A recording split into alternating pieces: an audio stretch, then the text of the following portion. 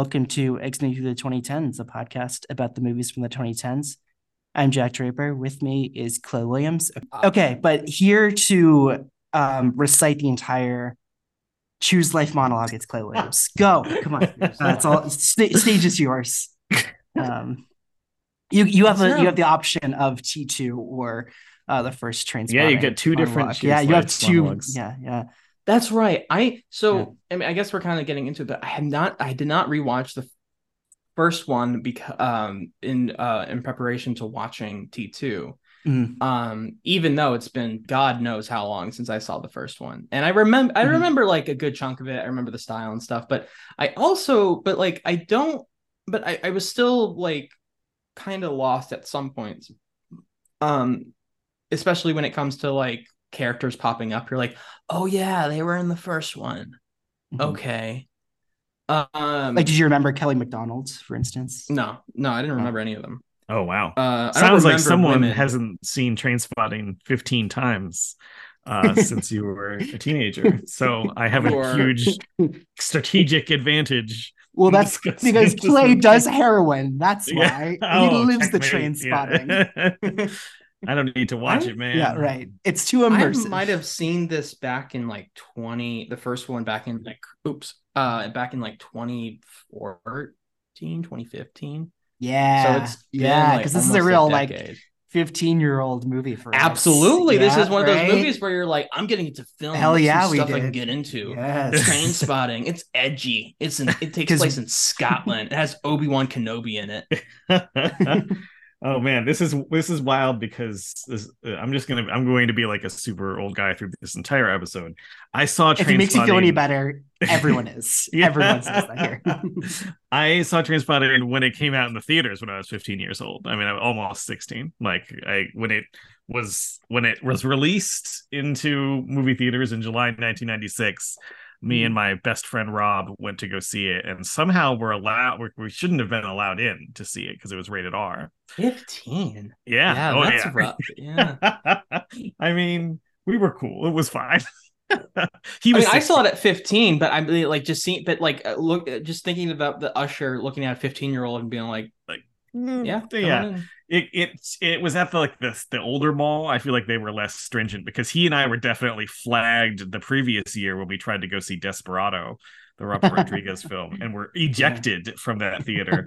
But Trainspotting, you would think like Trainspotting is way worse than Desperado. It's much more like it's much more disturbing and inappropriate. But I don't know if my parents bought us the tickets or if they I think the other mall just didn't care. So, but that was the first time I saw it, and then I just watched it only like 15 or 16 additional times. Yeah. You just want a reasonable amount. Yeah, a more intimate experience. Yeah. Ewan McGregor, Obi-Wan Kenobi, when Ewan McGregor was Obi-Wan Kenobi, it was like the guy from Trainspotting is Obi-Wan Kenobi. That's so fucking cool. Isn't that funny? 19 years old. Yeah, it's wild. And then the guy who played Franco became Rumpelstiltskin in the ABC show Once Upon a Time. Yes, that did not escape unnoticed by my wife who watched that show, and I watched that show before Trainspotting, so I knew fucking Robert Carlyle as fucking Rumpelstiltskin from an ABC television show that was kind of edgy. Like there's like real murder and stuff, and and that was like, oh my gosh, it's Rumpelstiltskin doing heroin. That was it. That was Rumpelstiltskin's story. Like actually not bad. I feel like better than fucking Jack. Better than me. I could do a better Irish. I put the bar pretty low for Jesse to succeed. I'm just when Trainspotting came out, like all of those guys, you would watch if you were a huge fan of that movie, as I was as a teenager. For the next 10 to 30 years, I was going. It's not that 30 years, the next 10 to 27 years, I've been going. Oh shit, it's Begbie. Oh shit, it's Spud. Not so often it's Tommy because it usually isn't Tommy. Oh shit, Yeah. it's Sick Boy on CBS's Elementary, another show. Yeah, Come to it's think true. of it, my wife will watch any show with a Trainspotting alum in like a featured role. So yeah, like it was always, but like, they were all, I was seeing them all I guess I'd seen Ewan McGregor in Shallow Grave before that, but like not, that's like the Mhm. only thing. So That is crazy to think about. the guys were like, these were like my guys from Trainspotting, which is ridiculous because I was the Yeah. most straight edge nerdy kid imaginable, but like these were my buddies from Trainspotting. Obi-Wan Kenobi, Yeah. Rumpelstiltskin, and Sherlock Holmes were in a movie together. Yeah, and that would like, and for someone my age, that's like the movie they were in together. Like that's the main Mhm. thing they were in. It's funny because they come back to the movie after they've been Obi-Wan Kenobi, Sherlock Yeah. Holmes, and Rumpelstiltskin. It's pretty amazing that all of them are either like hugely successful in television, an incredibly reliable character actor, or Ewan McGregor. Yeah. It's a stroke of genius, of course. And I love Ewan McGregor's. We'll get, I'm sure, much more into Ewan McGregor as we go on, but like his movies in between Phantom Menace and the first Trainspotting are always interesting because it's like, you have A Life Less Ordinary and like Yeah. some interesting things like Velvet Goldmine. Yeah, and he just eventually works up to being Obi-Wan. But I mean, what's more important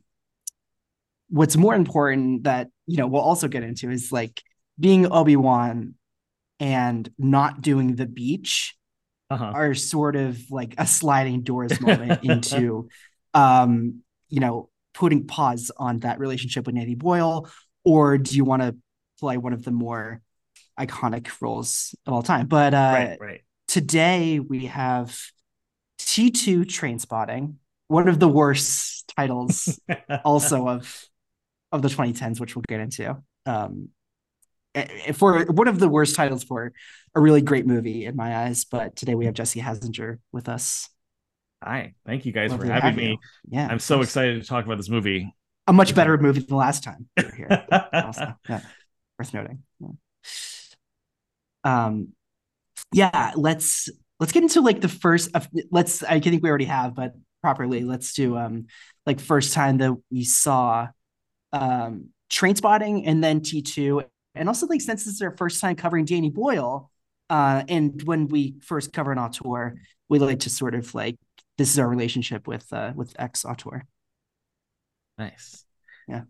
Yeah, as I mentioned that I saw Trainspotting when I was a teenager. That is probably why I have such a relationship with Danny Boyle.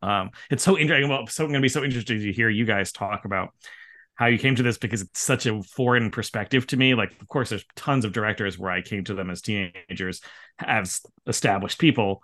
But Boyle was someone who I really felt like I was discovering in the moment. Like I saw Shallow Grave, not in the theaters, but when it came out in video, it was like it was very hyped. And then I saw Trainspotting like a couple weeks after it came out. I'm shocked how quickly it came to my hometown, because I thought I was going to have to wait months to see it.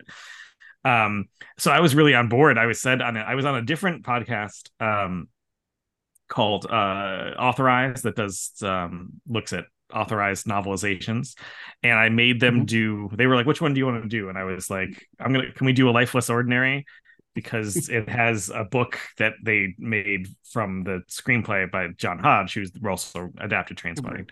Yeah. And I wanted to do it because I love A Life Less Ordinary so much, and I really love Boyle's stuff in general.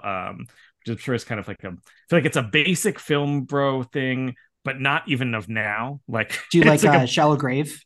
Yeah, I like Shallow Grave. Okay, but I love Trainspotting. I love Life Was Ordinary, and I'll defend the Life Was Ordinary and The Beach.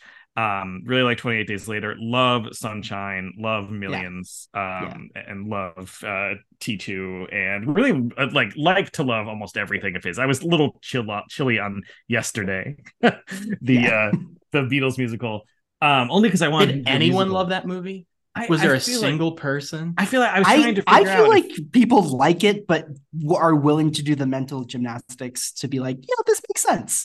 This takes place on Earth. Yeah, well, I Yeah, could yeah, see it. I could see it working for like someone who's not as into the career of Danny Boyle. If someone was coming into it more from the maybe from the Beatles angle, although I really yeah. love the Beatles, and that I can didn't see help someone me. liking it as like this is Danny Boyle as Richard Curtis, Yeah, and it's more he's trying to do one of those kind of yeah, like and romantic yeah, comedies. But yeah. exactly. So I have, a kind of a long history with. I just, I've always gone to see his movies when they, as soon as I can. I really love his stuff, and I've been kind of bummed that he hasn't made one since Yesterday. Mm-hmm. And so when but the one before that was T2, and it was so interesting to me to see him because I feel I always think one of the things I really value about him is the way he, kind of perhaps self-consciously, but I think in a fun way, really genre hops a lot. Like, he's done a horror movie and he's done a kids movie and he's done whatever A Life Less Ordinary is. And he's done, a survival drama and like a sort of Bollywood homage, and that won Best Picture and Best Director. And A biopic hybrid. yeah, he did a biopic that I really like a lot, Steve Jobs.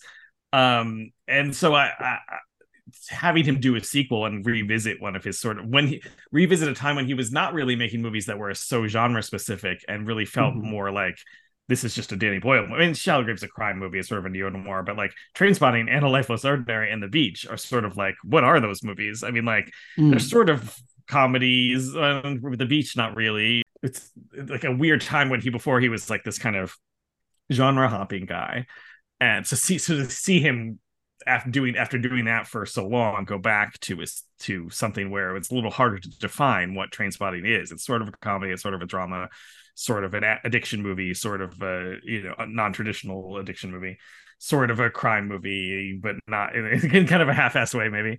Mm-hmm. So I was like when Trainspotting 2 came out, it was like very trepidatious in some ways about the idea of him revisiting it, but also it's such an irresistible thing to me as someone who saw the Mm-hmm. first one when they were 16, 15, almost 16, to have him revisit it when I was, now I think I was 36 when it came out, when the second one came out. So it was just that was like very a vivid marker for me that he was doing that. And so it makes sense to me that like the one movie he did since then is Yesterday, which was sort of like, that's not really for me.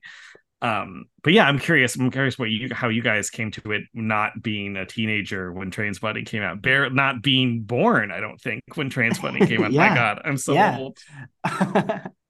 um, my parents weren't even married when Trainspotting came out. Jesus Christ. Uh, Is yeah, that I true? was. Yeah, my parents were married in '97. I was born in '99. Wow. Yeah, isn't that funny? Um, I was a teenager when T2 came out. I saw it in theaters, meaning I was seated for it, and then the power went out. Wow. And then I think it was just one of those things where it's like I was into movies at the time, but it's not to the point where it's like, shoot, what's the showtime tomorrow? I should probably make a priority for that. But then it was just sort of like I think it was at the time is like, oh, oh well, on to the next movie. Right. Uh-huh. I don't know. It wasn't like I wasn't pumped for T2, but there was just not an excitement for it that I also felt. Um, because yeah, it didn't do great. Like we'll get into it, but it's like No, it was kind of, it I think for was a lot of people, it was anticlimactic. yeah, it was a February movie, at least in the US. I think it did fine to not great, and ultimately it took me until only this year to see Trainspotting 2, and was really taken with it. We were talking just before we started, but I was following along with Blank Check doing Trains podcasting, their Danny Boyle miniseries, and then that led me back to T2 Trainspotting. Um, We're and I promoting too many feel like podcasts right now. There's I one know. real It's podcast, and funny that's because ours. Yeah, the and it's almost reason major. Oh shoot, it's ours. Okay. yeah. Oh no. the reason the Motherfucker. reason I wanted to talk about Life Less Ordinary on that other podcast that I won't name again, is because I was listening. Blank Check was doing Danny Boyle, and so I got on my exercise bike and was like, "What should I listen to? I'll listen to Blank Check talking about Danny Boyle," and I had to turn it off. Nothing against Griffin and other guy David, who seemed very nice boys. But it was one of those things, and I think I talked about this unauthorized too, like where I had the irrational feeling of like I should be allowed to talk about that. I should be on there talking about it. Not I don't know them, mind you, and there's no reason that I would. I'm not an expert in Danny Boyle. They had on for. I don't remember because I was just blinded with rage that it wasn't me. Even though it's like there's no reason to expect that it would be. There are movies like that where I am like that. I'm like, I don't want to hear you talk about this. I want to hear me talk. You have a certain ownership. Yeah. So when I saw a list of possible things that I was thinking about what I could talk about on this show, I was like, oh, I'm going to keep talking about Danny Boyle. I'm going to go back and fill in and do a podcast on every fucking Danny Boyle movie. Just to prove it to Griffin and David. To people who have never done anything wrong to me, except obliviously, recruit someone perfectly smart to talk about a life lesson. I just, they're movies where I feel like there's pretty strong conventional wisdom on both of them. So if anyone's even not that saying, again, they're very thoughtful in how they talk about movies, but any time it would even veer a little bit towards that, I would just want to throw my fucking phone out the window. So I was like, I didn't even like try me listening. and Dredd. Yeah. If anyone covered Dredd on a podcast, I would be so fucking upset. Like, why would you not have me on? There's no reason. Why would it not just come to me somehow? Yeah, I'm literally the Dredd guy. That's my brand. That's your brand. Yeah. I post clips of Dredd. I use GIFs of Dredd. Like, I'm Dredd. I am the law. Yeah. Hello, Mark. So what you been up to for 20 years? Choose life. Choose Facebook, Twitter, Instagram, and hope that someone somewhere cares. I missed you, man. I missed you too, Spud. Choose looking up old flames, wishing you'd done it all differently. Do you still take heroin? No. And choose watching history repeat itself. 20 years ago, we did a deal. Me, Begbie, Spud, Mark. Mark stole £16,000. Oh, Franco. Simon, I'm home. Choose your future. Call the police. What shall I say? Just tell them we're dead. Choose reality TV, standing at the gates of the rich looking in at the Lamborghinis. Choose a 0-hour contract, a 2-hour journey to work, and choose the same for your kids, only worse, until you can see that there'll be nothing left of you to call alive or dead. And then, take a deep breath.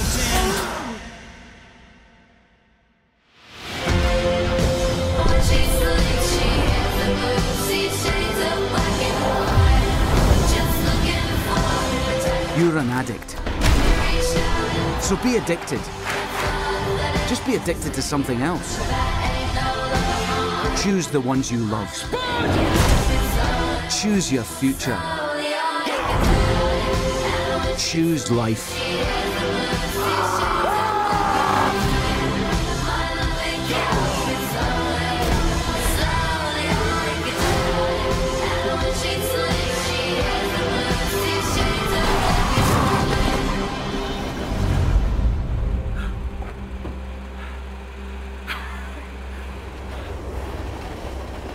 Quickly, what's the relationship of Boyle? I feel like he's always been in my life because it was the Trainspotting poster. Yeah, because he's a close relative of mine. It was the Trainspotting poster that was in a music ed teacher's classroom in high school. And it was like, oh, what's this? I mean, because I think it was also like some movie soundtracks that were on the wall, like I think it was that and like Reservoir Dogs. And that always intrigued me. And I think it was, and that always stuck with me. I had known like, there were just some posters that I had known from like relatives having DVD covers, I think, and Slumdog Millionaire was one. And we consistently mentioned on the pod that 2015 is a very important year for myself and Clay for getting into film, and Steve Jobs is a very important movie for both of us for celebrating that like undersung I showed it to movie, you. and yeah, I saw it in we saw it theaters with a together. Yeah, babysitter. that's right. And then I'm like, Jack, you need to watch this. And after that, I don't think I've ever seen you more pumped after watching a movie before. You're like, that was fucking awesome. Yeah, and what else? And then, I think before the Blank Check series, I'd seen half of his movies, but then only this year I caught up with Life Less Ordinary. I caught up with Sunshine, Millions, 127 Hours, Yesterday, and then I'd seen the rest. Yeah, and I completely agree with everything Jesse is saying, that such a chameleon of a director, but it's purely cinematic.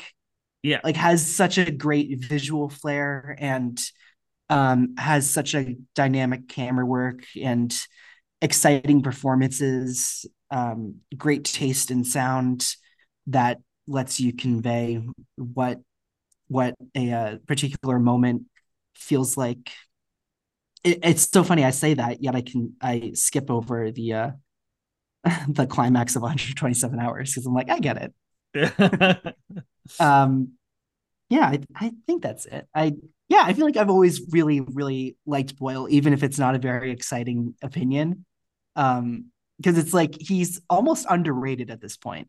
Oh, I think so. Yeah, I think a lot of like, if you're hardcore, you might be kind of like whatever about him. I feel like since Slumdog Millionaire, especially. Absolutely, because like Did you entering know the he 20 directed a miniseries? I'm Yeah, sorry, yeah, this is Trust. breaking news to me. Yeah, No, yeah, Pistol, I watched all of that. right? Yeah. Or oh yeah, Pistol. Yeah, that's right. Yeah. Well, Yeah. no, I was just going to mention also that it's like he goes into the 2010s winning an Oscar for Slumdog, and then leaves the 2010s with Yesterday. And I feel like you just get such a shift with a director like that, because it's like, I mean, Jesse, you can speak to this better, but like Slumdog, I just can't imagine that being a phenomenon like I'm sure it was. And Yesterday just kind of, and then like he kind of ends after honestly 127 hours. His movies just don't, they're just not doing that great. Like I mean, Transfer Sunshine was a bomb too, and that was before yeah. 127. I'm more thinking of like Slumdog and 127 Hours are like really gigantic hits, if I remember correctly. And then the ones following just kind of like dip after that, but he's still kind of relevant.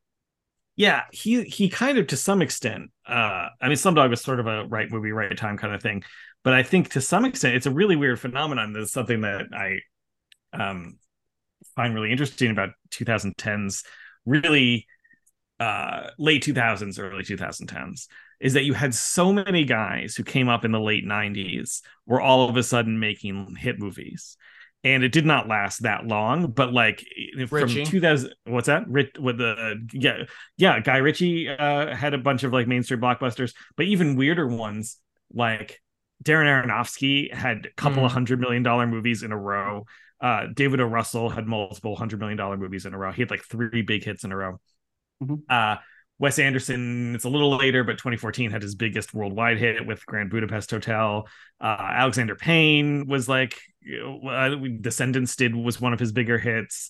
And Spike Jonze did Where the Wild Things Are, which I'm sure they expected to do more, but was still like a $90 million grossing movie. Would you consider Tarantino as Boyle's contemporary? Yeah, I mean, you should, because because Pulp Fiction came out the same year as Shallow Grave, and that was, he had like one movie. He was like one movie ahead, and like I guess some screenplays too. But Boyle was working, and famously, like Trainspotting was like had that tag of like the UK's answer to Pulp Fiction. Yeah, it was such a post Pulp Fiction movie, and Tarantino like had hits before, but it was sort of like, kind of felt like finally that was sort of paying off in a bigger way. Like finally a guy, like something that was more akin to Tarantino. I mean, not that those movies have that much in common with Tarantino, but contemporaries of Tarantino who had sort of languished and even made some mainstream movies that didn't do that well, like Payne making Election, or I guess Requiem for a Dream is not that mainstream, but like some of these guys who came up around the same time as Tarantino had never really had the very big hits beyond the art house. for a brief period, you were seeing like, oh yeah, all those guys are like big, they're making $50 million movies that gross $120 million. And Slumdog was like right at the center of that, where it's like, oh yeah, that movie was like a massive hit and it won Best Picture. And that kind of even went a little further, it won Best Picture and won Best Director. And then 127 Hours, I don't think was as big, but it still was like in that zone of like, oh yeah, Boyle is like a big deal A-list hit movies director now. M. Night, would you put him in the M. Night? M. Night, because he was so commercial up front. I think of him differently. Yeah, I think that I agree. But like, a lot of the kind of hip 90s, not quite, usually they're a little pre-music, they're not usually the music video guys, but like kind of Jones and Michel Gondry are. But like that Michel Gondry had the Green Hornet, which I know now is kind of thought of as like, oh, that didn't do that well, but like again, $90 million movie that Michel Gondry directed. And it wasn't, some of those things were kind of compromised, like trying to do something more mainstream, but Slumdog Millionaire and a lot of those other ones from Aronofsky and Russell and all those guys, they really felt like those directors' movies. So that was just like an interesting period, I feel, where like it kind of, I don't know, now it kind of feels like a last gasp. Although, stuff still hit. I mean, like I think as recently as 2019, you had a bunch of really good directors have like hit movies that were for grown-ups. But in retrospect, it's like right before the Avengers hits, or like right around the time of those things getting bigger and bigger. And it does kind of feel like, oh, okay, that was sort of a turning point that we didn't realize how good we had it, where like a lot of these directors who had really interesting careers were also getting this kind of mainstream acceptance. They were kind of assumed to be Oscar contenders and assumed to be, big starry movies. So Boyle was sort of right in the middle of that. And it kind of felt like an especially dramatic change for him, because he had these, like, I guess 28 Days Later was a hit, but like Millions even, which is a very accessible movie, didn't really do business here. Sunshine was a release as a complete afterthought. I remember going to see that the weekend it came out. It was just kind of dumped into theaters without much. Huge bomb. Yeah. No pun intended. It was never going to be like, it was like not really, it would have had to have been some kind of crazy breakout for it to, like, it was, they put it into theaters knowing like, well, this isn't gonna work, but a contract says we got to release it. There was no like fancy rollout for it. It wasn't that well reviewed or anything. So Slumdog was felt like, oh wow, this is such a big deal that this guy like is achieving like mainstream success. I remember going to a preview of it. Like there was some preview screening in my near my wife's hometown that we went to a couple weeks before it came out, and saw him talk about it. And he seemed whenever I've seen him a couple of times, seems very smart, very thoughtful guy.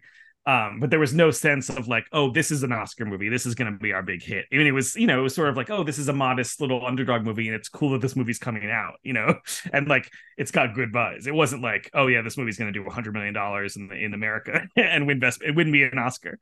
So it's just like a weird little moment there for him. And then, yeah, you're right. Like that, and he like launches into the 2010s with that huge success, and then sort of goes back to making more Danny Boyle scaled movie, like in terms and pretty much like back-to-back Oscar races with 127 hours. Yeah. And then he fucks it up with Trance, I guess. I like that movie, but it's like, do you like Trance? Okay, it's a bizarre decade for him. It has no real through line. There's no like, it's Trance. It's is 127 hours 2009 2010 yeah 2010 Steve Jobs. You T2, have Trance, Yesterday, T2, and Yesterday. Yeah, that's it. Trance is his follow-up to 127 hours, and that basically kills every single piece of momentum he had after Slumdog.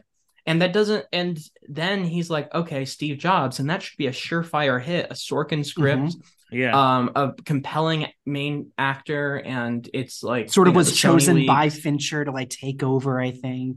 Like, absolutely. And it's like, and it's super well reviewed, and it's like it gets like an Oscar, like 2 Oscar nominations, maybe 3. And I think it's like Winslet, Fassbender, and screenplay, and maybe like that's it. And that's a pretty measly box office. I mean, it's like, I don't know if it's a flop, but it's not a success. No, it doesn't. It did not do the numbers they were hoping, they were going into that hoping to do. To be fair, that was in the midst of the Sony thing, and that didn't help either. But wouldn't that help? Yeah. It's more notoriety. I don't know why that would hurt. It's not like I don't think people anyone like heard that and people are like, you know what? No Steve Jobs for me. I take a Amy pass on that Pascal. one. Yeah. No, I think, and that was such a movie nerd thing too. Like, I don't think anyone going to who they were hoping to make the kind of money they wanted to make, they probably were hoping that it was going to reach people who had no fucking clue like what what the Sony hack was. Is Yesterday 2017? It's 2019. True T2 is 2017. This is 2017. Yeah. Yes. Yeah. And this is not. And this is a movie that I guess was him just trying to be like, let's go back to basics and see what happens. But this movie had a ceiling on it in a way that it was never going to be more than what it turned out to be, because it's a sequel that no one was really asking for, that no one even thought about. And it's a movie that only really us love, and the people in the 90s who watched it. Like, it's an independent like hit. It is a huge fucking defining film for the United Kingdom like film industry at the time. It blossoms the careers of a lot of different people, and it influences a ton of fucking movies after that.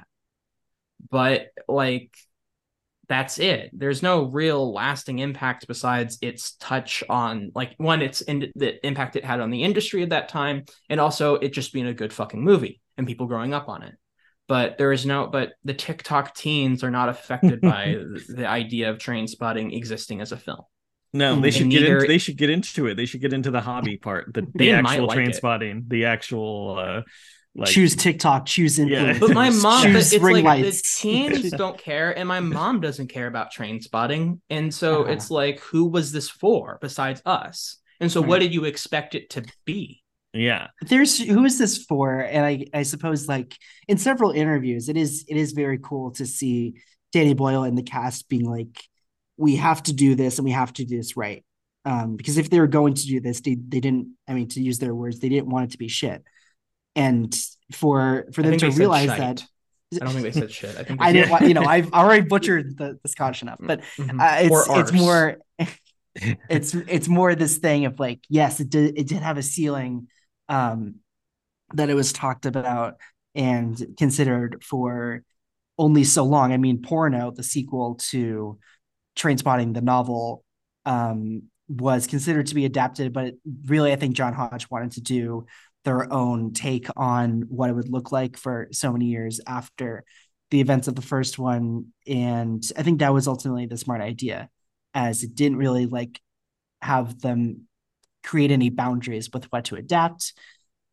But to have the first one speak so much of like the 90s transgression, it's like, I'm not sure what this says about 2010s culture or like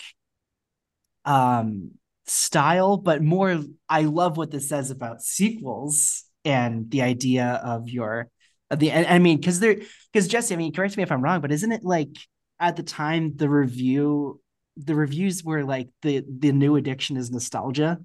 It's not heroin, but it's rather your glory days. Yeah, that was sort of what a lot of reviews were getting at, and those are some of the more positive ones, I think. At the time, a lot of reviews were sort of like, "Oh, this is kind of an old man movie," and I think the ones that came closer to picking up on what Boyle's doing in this movie were the ones where like, oh, that's the drug this time more so than heroin, because they do heroin in the movie, but it's not Spud is the only one who's really on heroin per se, and Stick Boy is also doing cocaine the whole movie. But it's not really about drugs this time necessarily. And I think that's true. Like I think some of the more perceptive reviews focused in on the nostalgia aspect of the movie. Although I don't think it's just that. Like, I don't think the movie's just about nostalgia. Oh, it certainly plays into how the movie works, and it really does work for me. And I know it didn't work for everyone who saw it back in 2017. Certainly. Clay, what's your history with Danny Boyle? Well, let me just finish my point about what the fuck's up with Danny right now.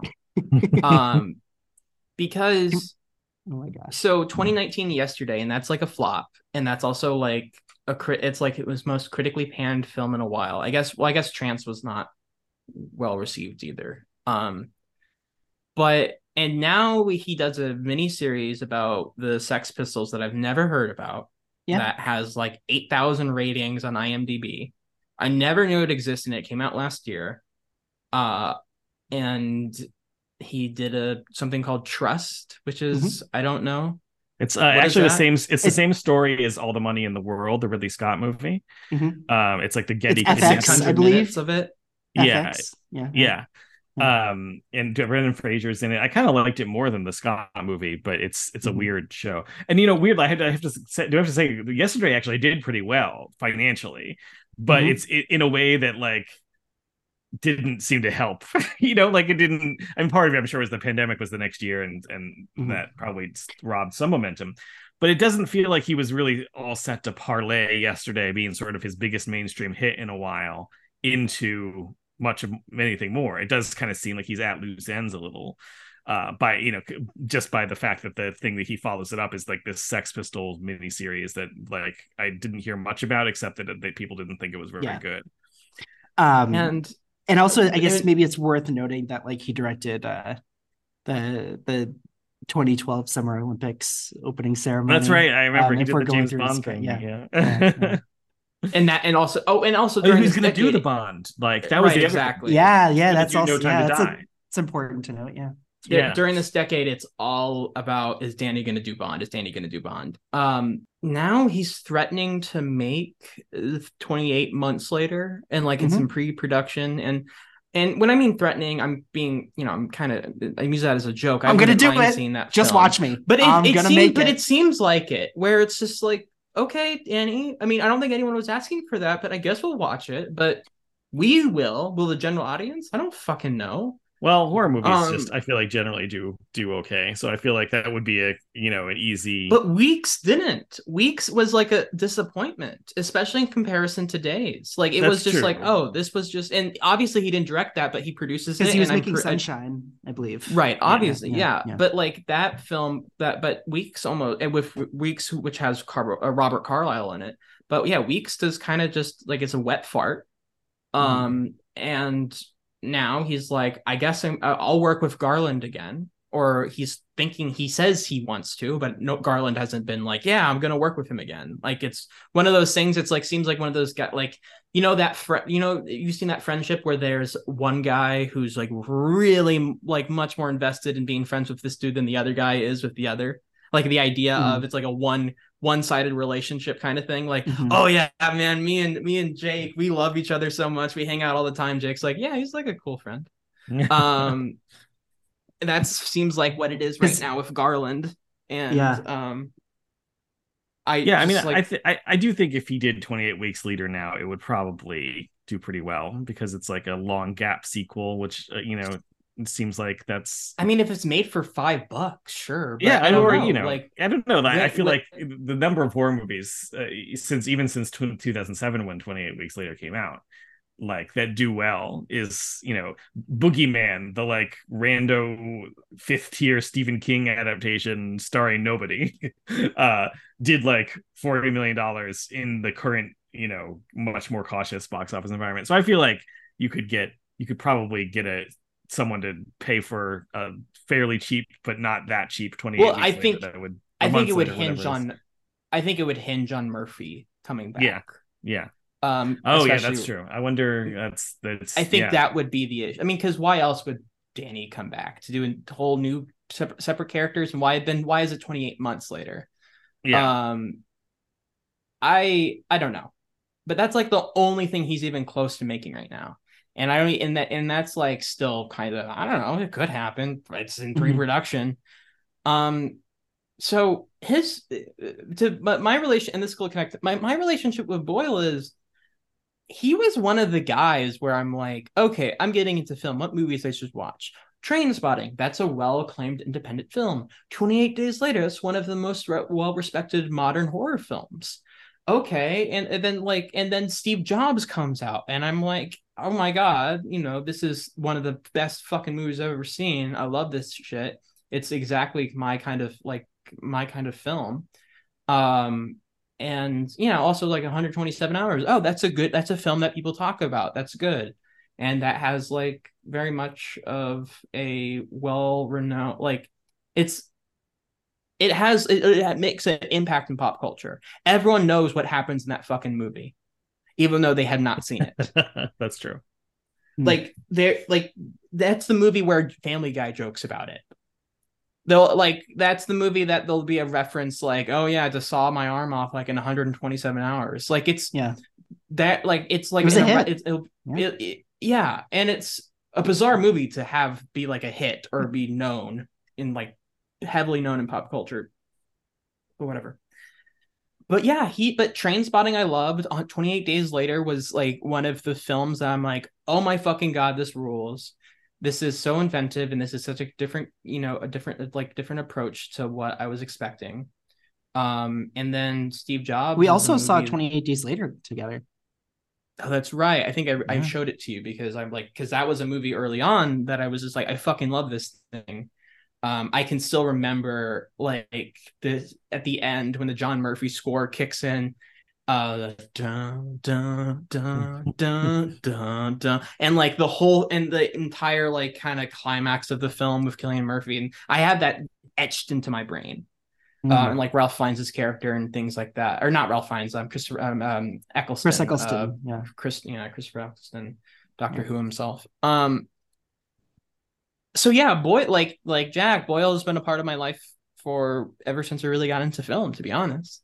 And it's kind of interesting. He's a really easy like early guy. I feel he's an accessible, but also like well made. He has craft and he has a unique approach as well. Like Trainspotting is like insanely like hyperactive editing and different kind of hallucinations, and like it's linear but not at the same time. It's like kind of bounces around like a heroin addict. I think he's definitely one of those guys that, and like 28 Days Later, it's that point when you're getting into film, especially at the beginning, you're like so snobbish about horror films, like, oh, I only want to watch, like, I don't want to watch Final Destination, I want to watch 28 Days Later. And obviously my tune changed when I actually watched 28 or when I actually watched the Final Destination movies, where I'm like, actually this fucking rules. But no, I mean, like, it's the well-respected, he made one of the well-respected horror movies. So I should watch it because I'm getting into film and I want to watch the well-respected things. And that's not like, that kind of reputation isn't because of him. It's just how film nerds kind of claimed that film.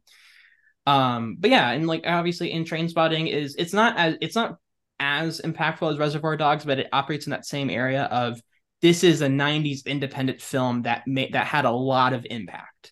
And it like blew up, and it really kind of changed how people made movies and what kind of movies they were making. So yeah, Boyle's always been a part of my life, but it's funny, but I haven't seen Slumdog, I haven't seen Ordinary Life and things like that. I saw or whatever.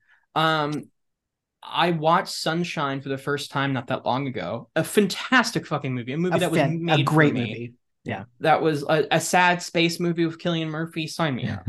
That's all I want. Maybe his quiet masterpiece. Absolutely. Yeah. Absolutely. And it has like one of the best casts you can think of. Yeah. And it's like, oh, Chris Evans, good. And probably if that movie does well, a lot of careers are different. Absolutely. It's interesting. Absolutely. But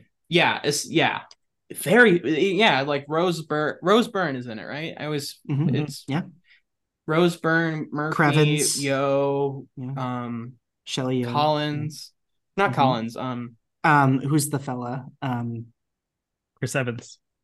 No, Dr. Sleep. I'm thinking of Dr. Sleep too. Not Ewan McGregor, because that's the movie we're talking about right now. The character actor, Cliff, right? Cliff Curtis. Cliff Curtis. Cliff Curtis. Yeah. I was going to call him. I thought I was thinking getting him confused with Collins Jr. Clifton Collins Jr.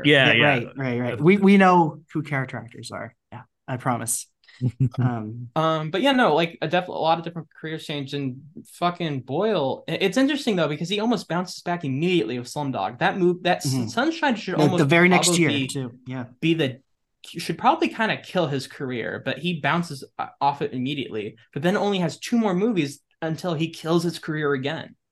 Well, I'm sure. I think he's also has the kind of cushion of being revered enough in Britain that there's just a lot of stuff he can do. He can go off and do TV. Yeah. He can do theater. He does theater still. It's a little bit of like blank. It's the little bit of like, but it's not like you're the guy who made you're the guy who made Trainspotting. Yeah, you know, well, he does. I remember going to see they showed it in a movie theater, one of those Fathom events, the like National Theater in Britain production of Frankenstein, which he actually did with one of these guys. So he does like that was a big project of his, and he's I guess doing some play this year. And I think he stays busy. I think he's probably one of those sort of polymath guys who, like, if he doesn't have a movie going up, like there's other things. He started out, I think, in doing theater, right? Which is so interesting because his style is so cinematic and so kind of, you would think I would have thought just watching Trainspotting that he started out doing music videos, Absolutely. And he's like older than that and was doing something much more kind of, you would think he'd be a Fincher kind of guy. Yeah, exactly. And he was actually a theater guy, which is so interesting to me that's where he because Trainspotting is like a music video. It's it same, is. and T2 is also like a music video in the way it's made. Yeah, very much so. I think he's one of both of the movies, they're not plotty. They just sort of like, like five things happen. It's like it's one of the right. Yeah. And it's real, like I saw Trainspotting again for this, and it was really the last 30 minutes that it's like Bigby moves in with Renton, and then the heist is pulled off, and then Renton walks away with the money. And then like it's just right, like everything's sort of sewn together. Yeah. And then with this, I think it's just trying to like it is a little bit of like, there is a narrative, but it's like trying to like make amends with everybody and trying to deal with everybody being very tired and grumpy. And maybe that's being reductive, but it is a little bit of like it's a very harsh look about like how hard it is for being in your middle age, I suppose. I think what's so interesting, one of the things I find so interesting about it, and I think that people really missed, or maybe they thought it was diffuse for this reason, is that the first movie is mostly Renton's point of view. Renton is the only one who narrates the movie. And there are some scenes that don't have him in it and are not his point of view, but like often he's the one narrating those scenes and telling you about them. And again, there's probably a few times where it breaks from that, but it's pretty much Renton's movie. It's he's the window into the movie. And T2 is much more balanced between the four of them, between Renton, Begbie, Sick Boy, and Spud. They don't all take turns narrating. Renton's the only one who narrates, but he doesn't narrate very much. And there are a lot of scenes that are without Renton. It's almost like you would watch it and go, oh, did they not have Ewan McGregor for that long or something? Did they only... And I don't, maybe they didn't, but like the effect to me is that you're watching something that's a little more, almost like a little more empathetic to the other characters in the movie, even though they've grown apart and don't have necessarily the easy, chumminess that they shared in the first movie, or sort of the default chumminess that they've shared in the first movie. And they, even in the second movie, and I can imagine this might have rubbed some fans of the first movie the wrong way, because I think some fans of the first movie didn't care for this one. I know one of my friends who I saw it with was like, it was okay, I guess, but she really loved the first one and was not impressed with this. And it kind of almost retcons some of the relationships, not retcons, but like it fills in, like there are things you might assume would be flashbacks to the first movie that are not, that are showing little snippets of Renton and Sick Boy in their childhood, or in their teenage years. You see them like robbing in someplace together. You see them doing heroin for the first time, and you see also just little snippets. I think they even show Begbie with them as kids. And I could see how that would seem like, oh, you're kind of retconning and sentimentalizing these characters that in the first movie, I mean, part of why you sort of are okay with Renton taking the money at the end is like he says something to the, you know, Sick Boy would have done it to me if he had thought of it sooner. And Begbie, you know, is a psycho. And he did say, he says, and Spud, I did feel sorry about Spud. And then you see him leaving Spud the money because he's kind of a helpless seeming guy. But I mean, T2 carries on that idea onto the next movie for having that sentimentality for Spud. Yeah. Well, and it almost feels more sentimental about everyone, even though they're pretty unsparing. It's not as if Sick Boy is, you know, oh, he's a sweet guy. But I did feel like watching the second movie, and this was something I feel like not a lot of stuff at the time seemed to care much about. Maybe they were just thinking, oh, this is sort of a general nostalgia thing. I really felt like I understand Renton and Sick Boy's friendship better after seeing the second movie than I do in the first movie. They're sort of just mutually coexistent, you know, I've known this fucker forever kind of. They have that kind of relationship. But in the second one, the scene where they sort of reconnect and are sort of, you know, I think they're on drugs or something. I think they're on coke, but they're like, you know, talking about soccer and yammering on about their shared past and this shared history. And the girl, Sick Boy's sort of girlfriend, who they make not really his girlfriend to make it more okay that Renton takes up with her, says something in her, I don't know, she's Romanian, I don't know, I forget where she's from, but she says something in Russian or whatever it is that she speaks, something to the effect of like, you guys should really just fuck each other, you know. And they don't understand Ukrainian, so they don't, you know, they just like laugh and keep going.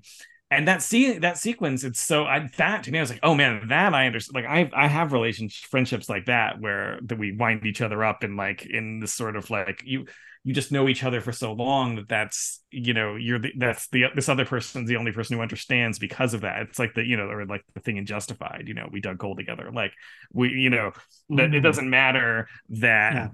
Hey, Jesse. Yeah. Guess what I've been rewatching lately? Justified. Yeah. I just started. It's in the second season because I'm watching Primeval and I'm caught up.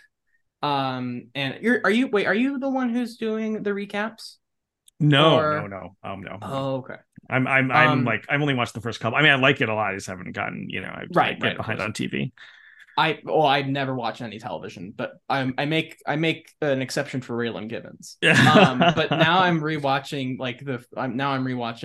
I've just finished the first season again. But sorry, you mentioned Justified. I know. I'm so happy watching that show again. It's not as antagonistic as Raylan and Boyd, but it is a similar thing where it's like, look, there's a limited number of people who understand me in this way, and Sick Boy and Renton have that thing where it's like they understand each other unusually well, and that makes you feel less lonely, even if you kind of not really in the same place and you don't really, you know, are not really connecting the same way. And even when Trainspotting, the first one, shows very well, even when they're connecting in sort of their youthful way, it's not a great friendship. It's not like healthy, or that, you know, they don't really support each other per se. You know, like they're kind of, they help each other through their schemes and stuff, but they're not like, it's not like a really sweet friendship. But in the second one, there is I did feel like they get at this feeling of like, and maybe this has to do with the way that, you know, McGregor reconnects with Danny Boyle after so many years, but maybe that's reading too much into it. But there's a feeling of like, okay, this it's not even just about nostalgia, though the movie really hits on that really well. It's the way that sometimes that's the only thing that feels like someone else can really understand you in certain situations. And I think that's something really interesting that the movie does that I think at the time was sort of considered, the movie just kind of was wanking around and, you know, catching up with these guys. Whereas I thought, you know, maybe there's a little too much Begbie in the second movie for my taste, or, you know, in terms of balancing it out. But I thought like Spud and Sick Boy are such and end up in this movie so much deeper characters than you really get from the first movie. And it's rare that you watch a long gap sequel, I think, and it's not, you know, and you come away with a greater appreciation for like several of the kind of iconic characters that they're dealing with. Irving published a book, Porno, which was like a 10 years later book. And we tried to adapt that. Well, John Hodge, the screenwriter of the original adaptation of the first film and this one eventually, he tried and he did a fairly faithful adaptation. In film terms, it just didn't work. And we got together in Edinburgh about 18 months ago for a final goal, because the 20th anniversary which felt like, Leighton, if we're not going to do it now, we'll never do it. So we should have one last go at it. And we sat up in Edinburgh, and there's no great moment, revelation moment or tipping point. And I don't think John felt there was one as well. But we talked, we read that original script, we read stuff from the books, we talked and met some people and got back into the vibe of the city, and Irving was there. And John went away, and then he wrote something very, very personal. He didn't really write an adaptation of a book. There are sequences and elements that are drawn from both books, actually. But he wrote something much more personal, I think, about himself through the prism of these characters, and really about ageing, I suppose. And it was extraordinary reading it. And I knew immediately that I should send it to the actors. And not only that, I knew they would do it as well. It was an amazing script to read, and a very strange experience to be reading characters that we know and love so well and that were so important to us. And it's still so vivid and alive. They're so well drawn, you know, those characters by Irvin Welsh and also by John Hodge, the screenwriter. And it was a very extraordinary reading, you know, every page. Where did it all go wrong?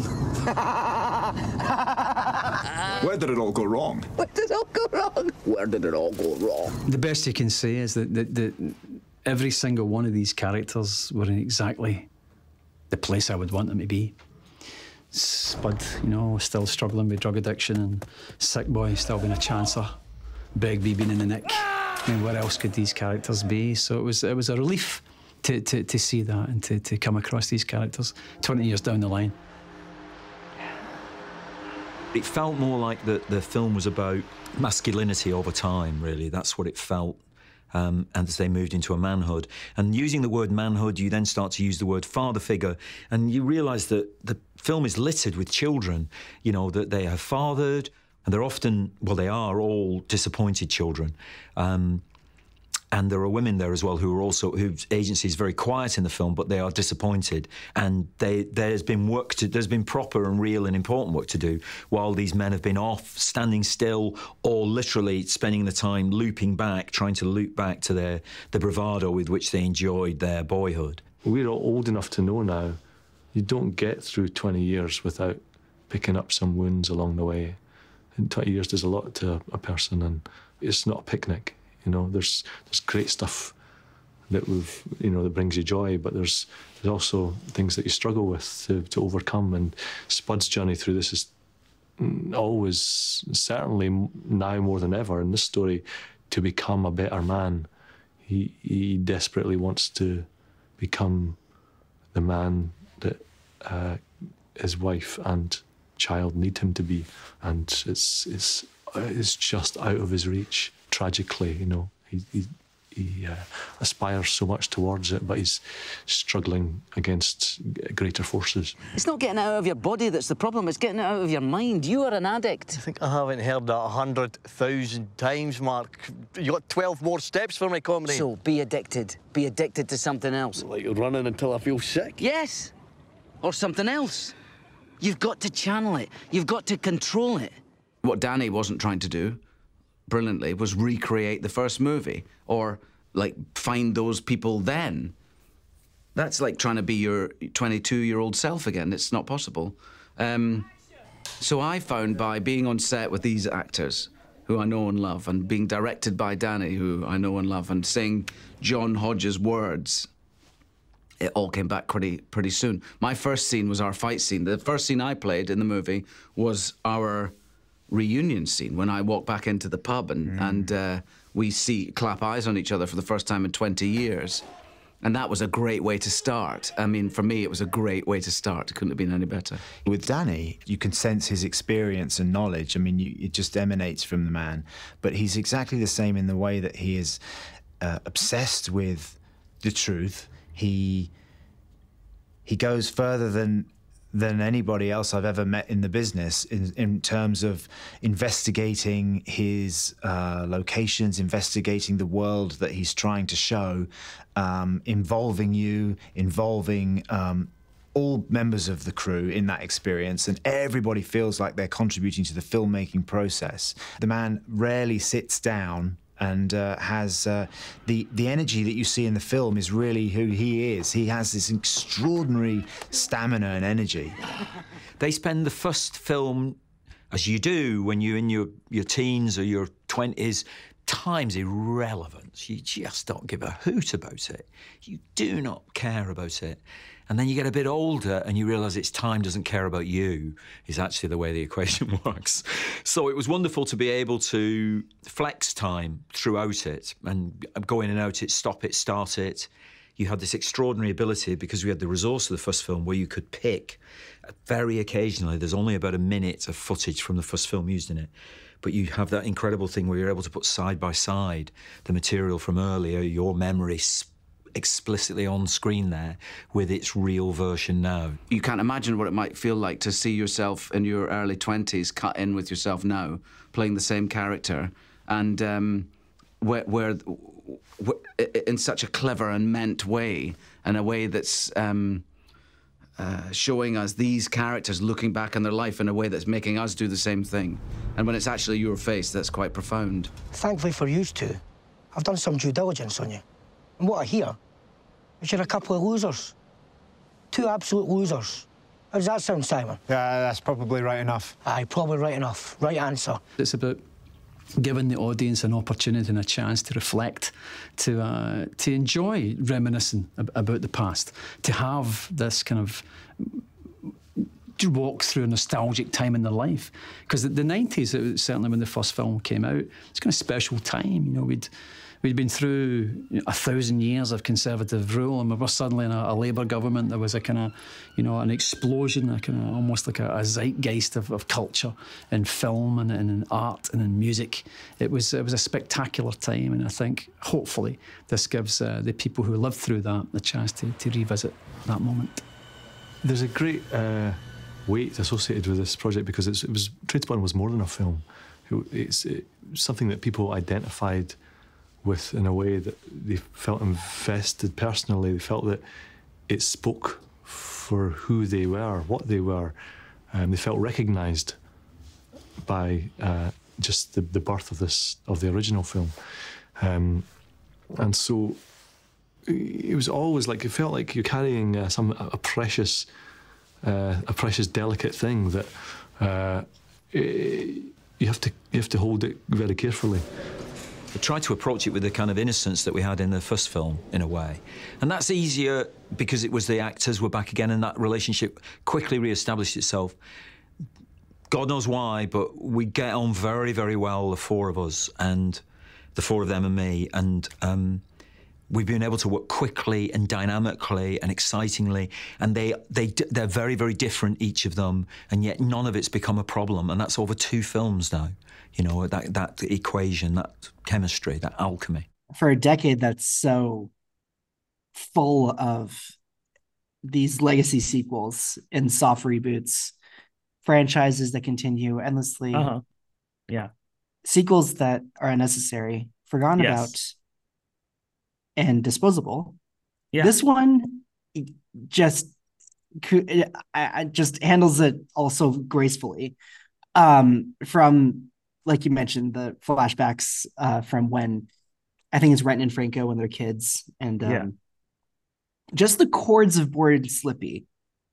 Yeah. Oh are boy. So it gives you chills. It gives you, because it just brings you back to a time when, like you say, it's like their friendship in the first one isn't all that.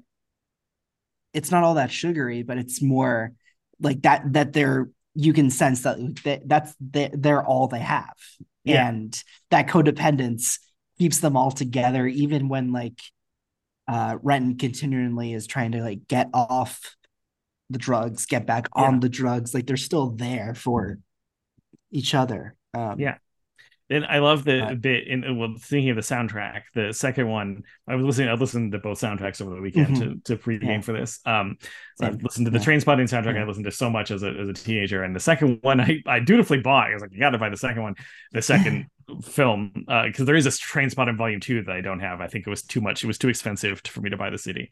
But I did buy the T2 soundtrack, and it's not as good, but the movie itself does some really interesting stuff with soundtrack where, you know, early on Renton puts on his Lust for Life record for a second, and it's almost too much for him to, and it's a weird metatextual thing, right? Because like that song is playing, you know, non-diegetically over their antics at the beginning of the first movie. It's not like he's listening to Lust for Life as he's running from the cops or whoever he's running from at the beginning of Trainspotting. Yeah, but it takes him back. It's like, it's that nostalgia thing. It's like it's instant memory transport. Yeah. Yes. Yeah. Well, and the movie gets that thing that happens for you. You know, so it kind of brings the audience into it very immediately, kind of saying like, we're not going to differentiate between what was Renton listening to at that moment and what you were listening to at that moment, even though like he wasn't really literally listening to anything.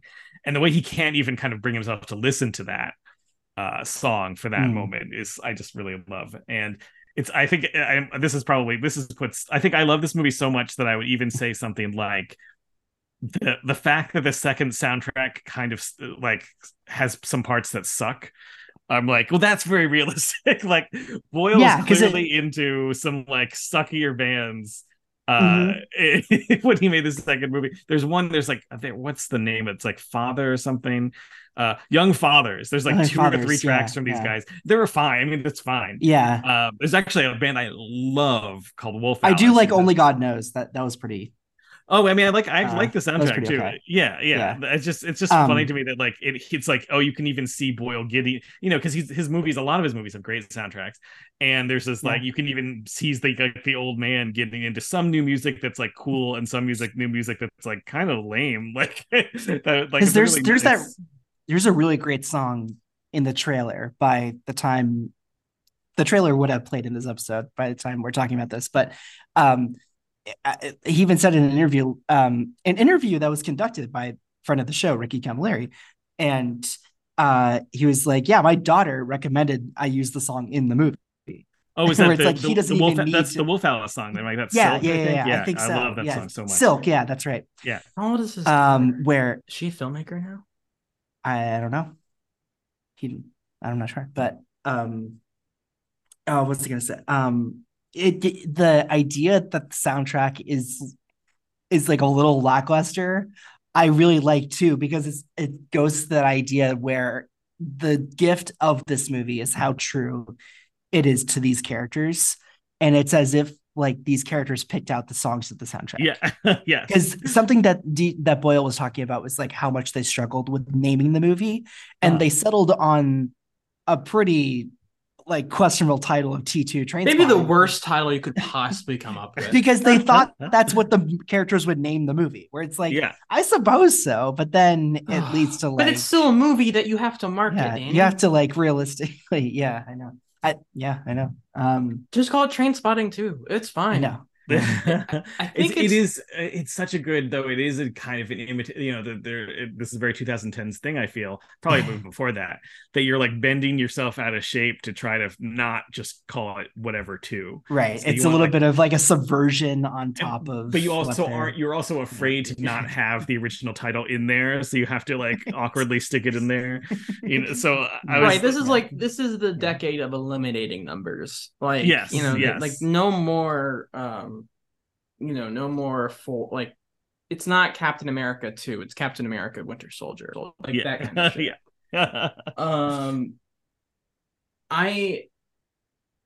I'm at the point though where it's just like T2, you understand what that references, Danny. You understand that references fucking Terminator 2. There can't be another T2. I'm sorry, there can't. You're fucking crazy. If he's using the logic that like Spud and Sick Boy are like, if like I think about in the first one with the James Bond conversation and how like they're so gonna be hardcore about the pop culture that they digest, and how it's like do they seem like Terminator nerds? Like I don't know, but like they could be like James Cameron's gonna respect the title. No, I don't know. I think it's stupid. I think they're stupid. I think they made a dumb decision about titling a pretty good movie. I was really I don't know. This movie didn't surprise me, but it was so good. It was just one of those things where I'm like, well, yes, this would be what a modern Trainspotting would be. This is where you would go from there. This is a sequel to it. Like there was nothing. It all made pretty good sense when it came to like character relationships and like, you know, arcs and, you know, how their lives turned out and where they are now and how they process conflict and things, where it's just like this all makes a lot of sense. And what it also has its mind on when it comes to this idea of nostalgia. I mean, like when she talks, when Veronica, the lovely Bulgarian young woman, she was like, you know, you're obsessed with the past. That's the only thing you kind of cling on to. That's this entire country, is that you just keep thinking about the past and what could have and what should have and what is, rather than focus anything on the present, because you just dismiss it as it's just worse or it's just different, rather than trying to actually engage the present is. It's like these are really interesting ideas that I was not totally expecting. This real like dissection of nostalgia and how does a modern Trainspotting take place in 2017? What is that? Because it's not heroin anymore. That's not like our modern epidemic. I mean, it is and it isn't, but it's like I don't. Well, I guess in Edinburgh, I don't know, in Scotland, and they're in Scotland, right? Yes. Yeah. Yes. Yeah. They're in Edinburgh. Right. And Logan would be upset at you if you got that wrong. I know. I sometimes want to say it's London. Well, because they do go to London in the first one. In the first one. Yeah. Right. Half credit. I think this is what it is. It's about how do you, like, what happens when your dreams kind of fail and you're kind of washed up. How do you operate in 2017 as this former heroin addict who has no real skills besides like scheming, and how and focus on the relationships as well. It's like this culture shock movie. I mean, it's insanely apparent in Franco's storyline. It's this idea of that everything around him has changed, that his son is been basically, he wants to be a hotel manager because they have a program for that now, and he does okay enough in school or whatever to go into that program, instead of just this kind of what Franco thinks as this destiny and this like fate of, well, no, you're my kid, so obviously you're going to be into some hooligan shit. Yeah, you're going to be into some like fucked up crime shit. Yeah, you're not going to be you don't want to be a hotel manager. That's not how any of this works. It's not how this has worked in the previous 20 years of my life, in the previous 50, 60 years of my life. Yeah. So it's I guess I wasn't surprised by the path the film was taking in exploring those concepts. I was surprised with how completely committed they were to it, and how that was the sole focus of the film in a lot of ways. But besides the character work and like focusing on relationships and things like that. Yeah, I was surprised by it. I mean, I don't know what I'm trying to remember what I was expecting back, because my brain was probably addled because my child was like 1 and change. We had to get a babysitter to see this movie, and like it was a whole production. Your steps now. Yeah. They probably cost me $150 to see this movie, just to hire the sitter and everything. I knew maybe I think my mom might have been in town, and she graciously watched our child while we went to go indulge our youthful obsession. But I'm trying to remember what I was expecting besides. I'm glad that Boyle's daughter, as you say, Jack, got him to put the song in the movie, because I remember seeing that trailer and loving it and loving that song in it, and I was so pleased that they actually made it into the movie. And then like kind of a pivotal moment towards the very end of the movie. It's like the second to last song before that remix of Lust for Life. I was trying to remember what I was expecting or hoping for out of this movie. And I probably was expecting something a little flashier. There's like plenty, watching it again, I was like, oh, there's so much visual flash. And the Anthony Dodd Mantle cinematography is very like put the camera in weird places and find, Boyle's one of the guys who I feel like really understood what you can do with digital video in an interesting way before it was even, he was doing that with 28 Days Later before it was even really ready to be done with. So I really like the beach has a really interesting look too. Yeah, all of his movies have such an interesting look. And Darius Kanji. Yeah. He's one of those guys who doesn't stick with the same DP all the way. Mantle shot a few of his things, but not all of them. I think Mantle also shot 127 Hours. Yeah, he shot Slumdog. He did a run Yeah, of movies with him. Yeah. But they seem really compatible, although he has shot lots of stuff with other people. And I was trying to, so I think I probably was walking to this hope, kind of looking for that kind of sensation, even though, of course, I wouldn't have been happy with something that just kind of retreaded Trainspotting territory. I was kind of looking for that, that rush you feel. Like I remember, even watching the first Trainspotting, I think I was mostly out for like, as you are as you're a teenager, out for like the crazy thrill you're gonna get, like the, what cool stuff are they gonna do with the camera and what like kick-ass, songs are they gonna use and stuff like that.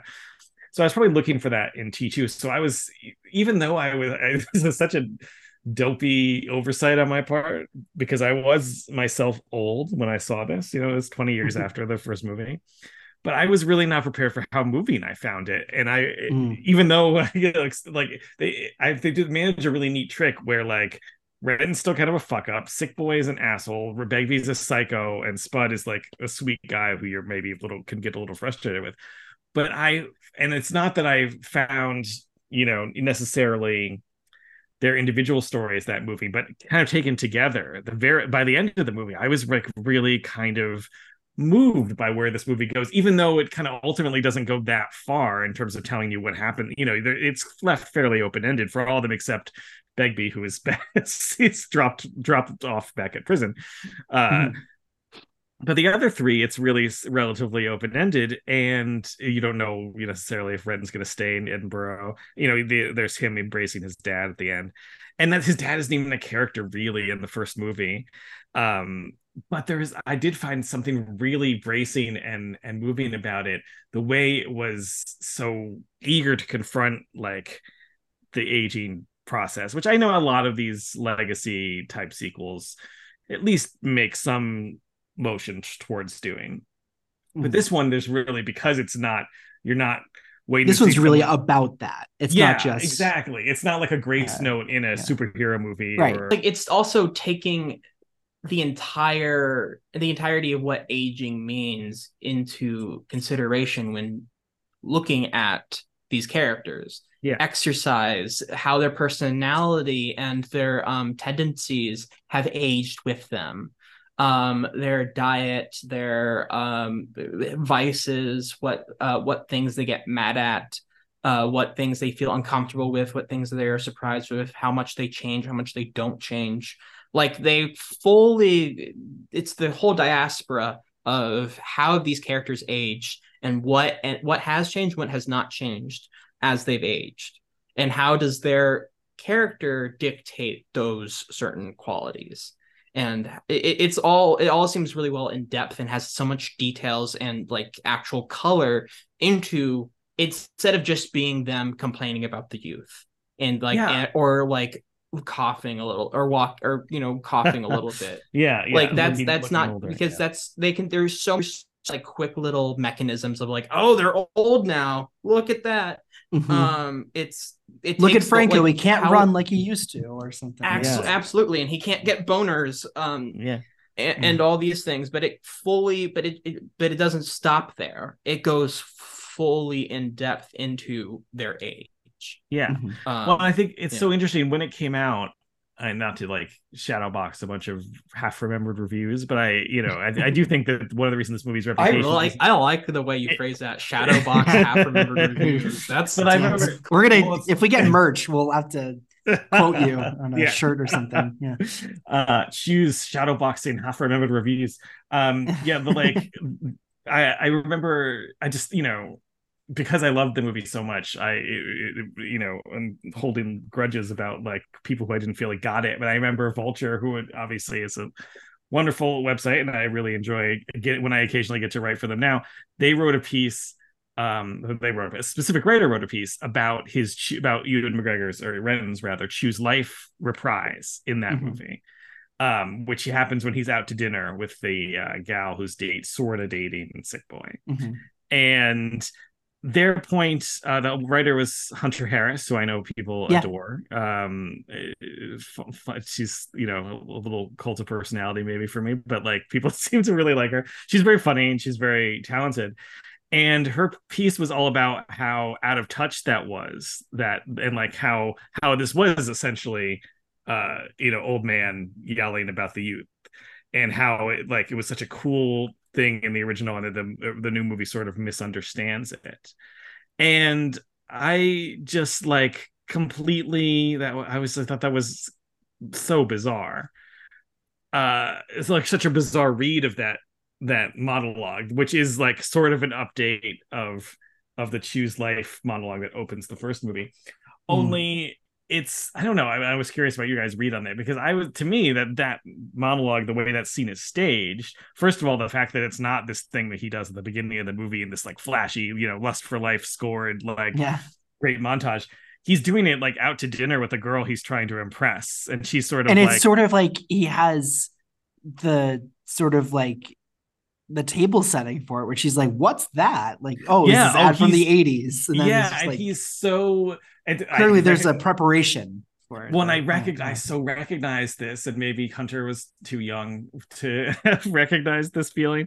I was like, he's delighted to have her ask. Yeah, yes. What is you know? Don't people all kind of secretly love when someone is like, "Hey, I noticed you and your friend who are lifelong friends, who I also know, say this thing. What does that mean? Tell me about something that you were clever about when you were young." You know, I love when my kid asks me about stupid stuff I did when I was a kid. You love, I mean, some people legitimately hate talking about themselves, but I think most people in some level do enjoy telling people about themselves. So Veronica asks him this, and he's kind of not so secretly delighted to go into a new version of he's probably been writing this new Choose Life monologue for 5 years more, and has had no one to spring it on, because like no one gives a shit, and he sounds kind of unhinged when he's doing it.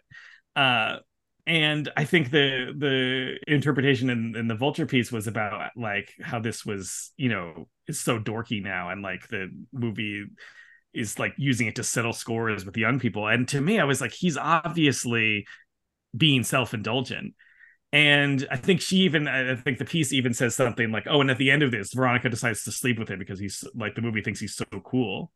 And to me, I don't know, maybe I'm reading subtleties that aren't there, but to me, Veronica does sleep with him, or has slept with him in the next scene.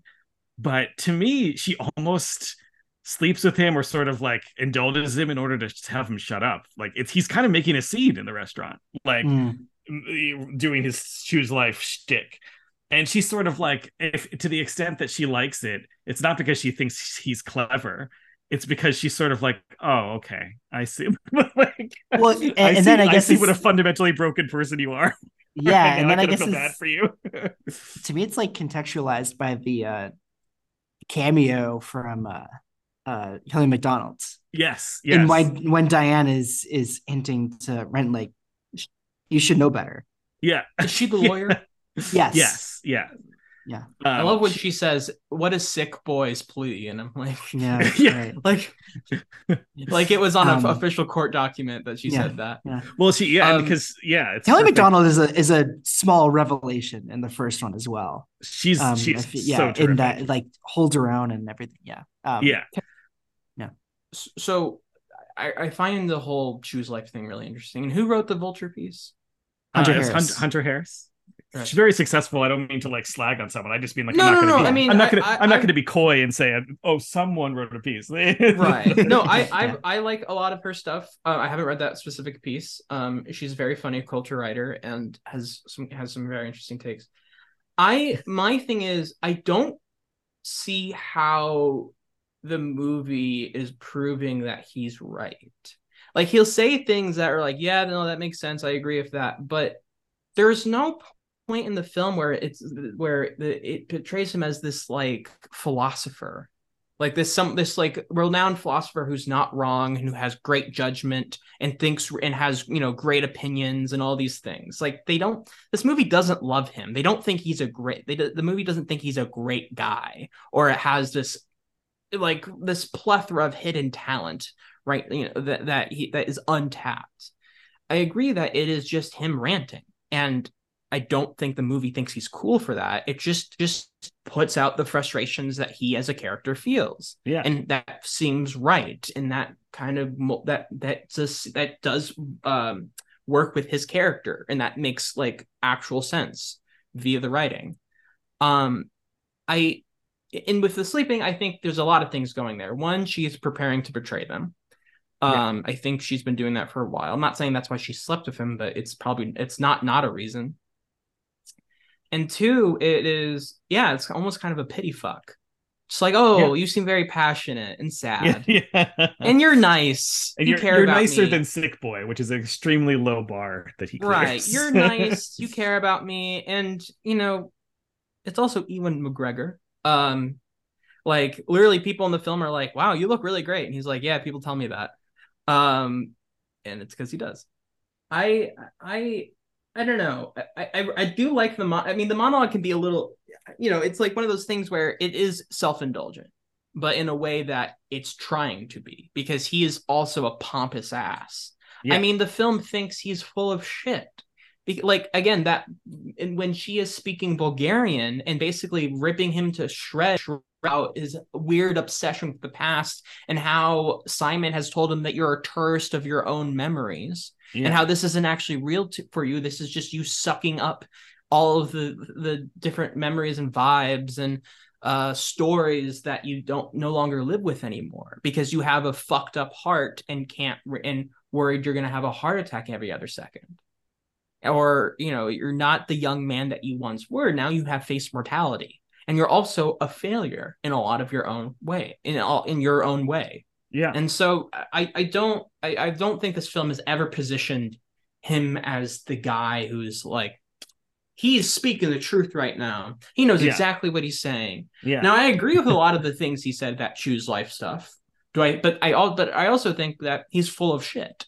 Yeah. Because at the end of the day, he's another fucked up member of society. Yeah. And really, even the first Choose Life monologue, though it sounds much cooler, is similarly snotty. He's still slagging off other people for, kind of like having a TV or whatever, not being as cool as him who's on heroin. It's a youthful, it's like a kind of a shitty thing to say, is that, even though it was on dorm posters, it was not necessarily like ultimately that cool of a philosophy. And the second movie is very upfront in a way about showing how poorly it's aged, and in a way that's pretty brave. I mean, I think you see so many legacy sequels, and again, it's different when it's some kind of comic book thing or action adventure thing, but like so many of them, the goal is to revive some image or moment or conflict that you loved in the old movie and bring it, have it happen again, put on the costume again, a rematch or whatever. And this one does give you some of those images and moments that you love and know from the first film.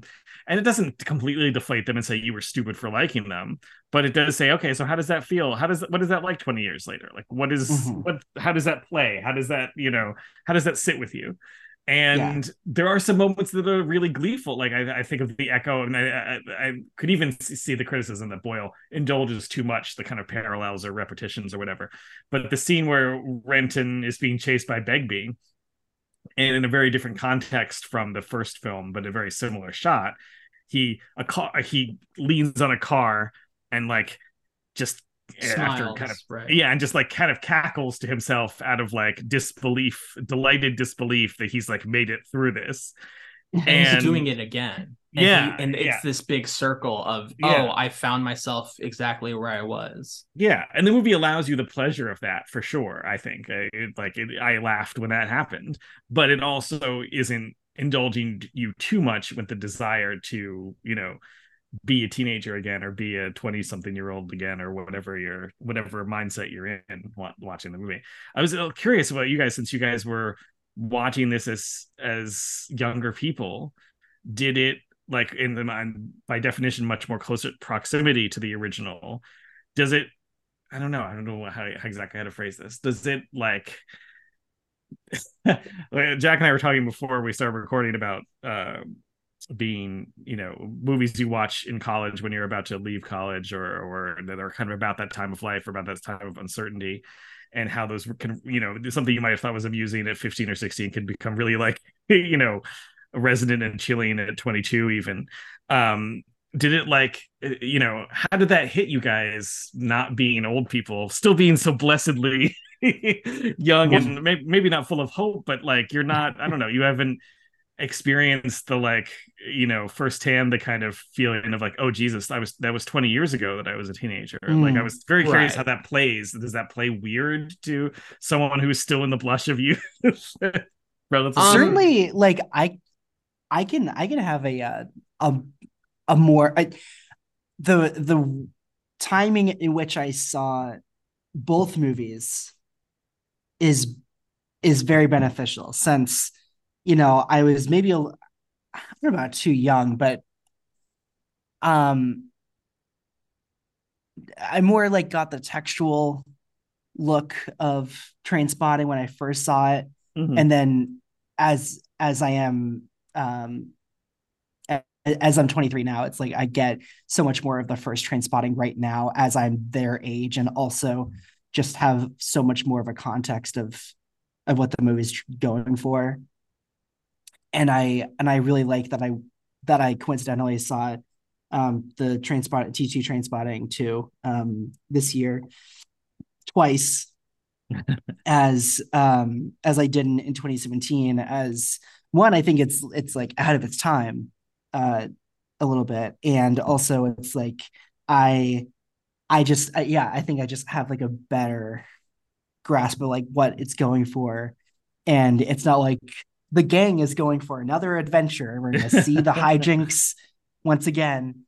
And I really like what it's saying about like, how eventually they get to a place when it's like you're with friends that you can kind of pick up again that banter and that chemistry that you've always had. But of course, they're not at that place immediately. And that's where it's like they kind of have to work to get to like embracing emotionally. But I'm not sure. I think it's because I suppose that it goes to like the choose life monologue again, when the entire aesthetic of Trainspotting, I think I think of some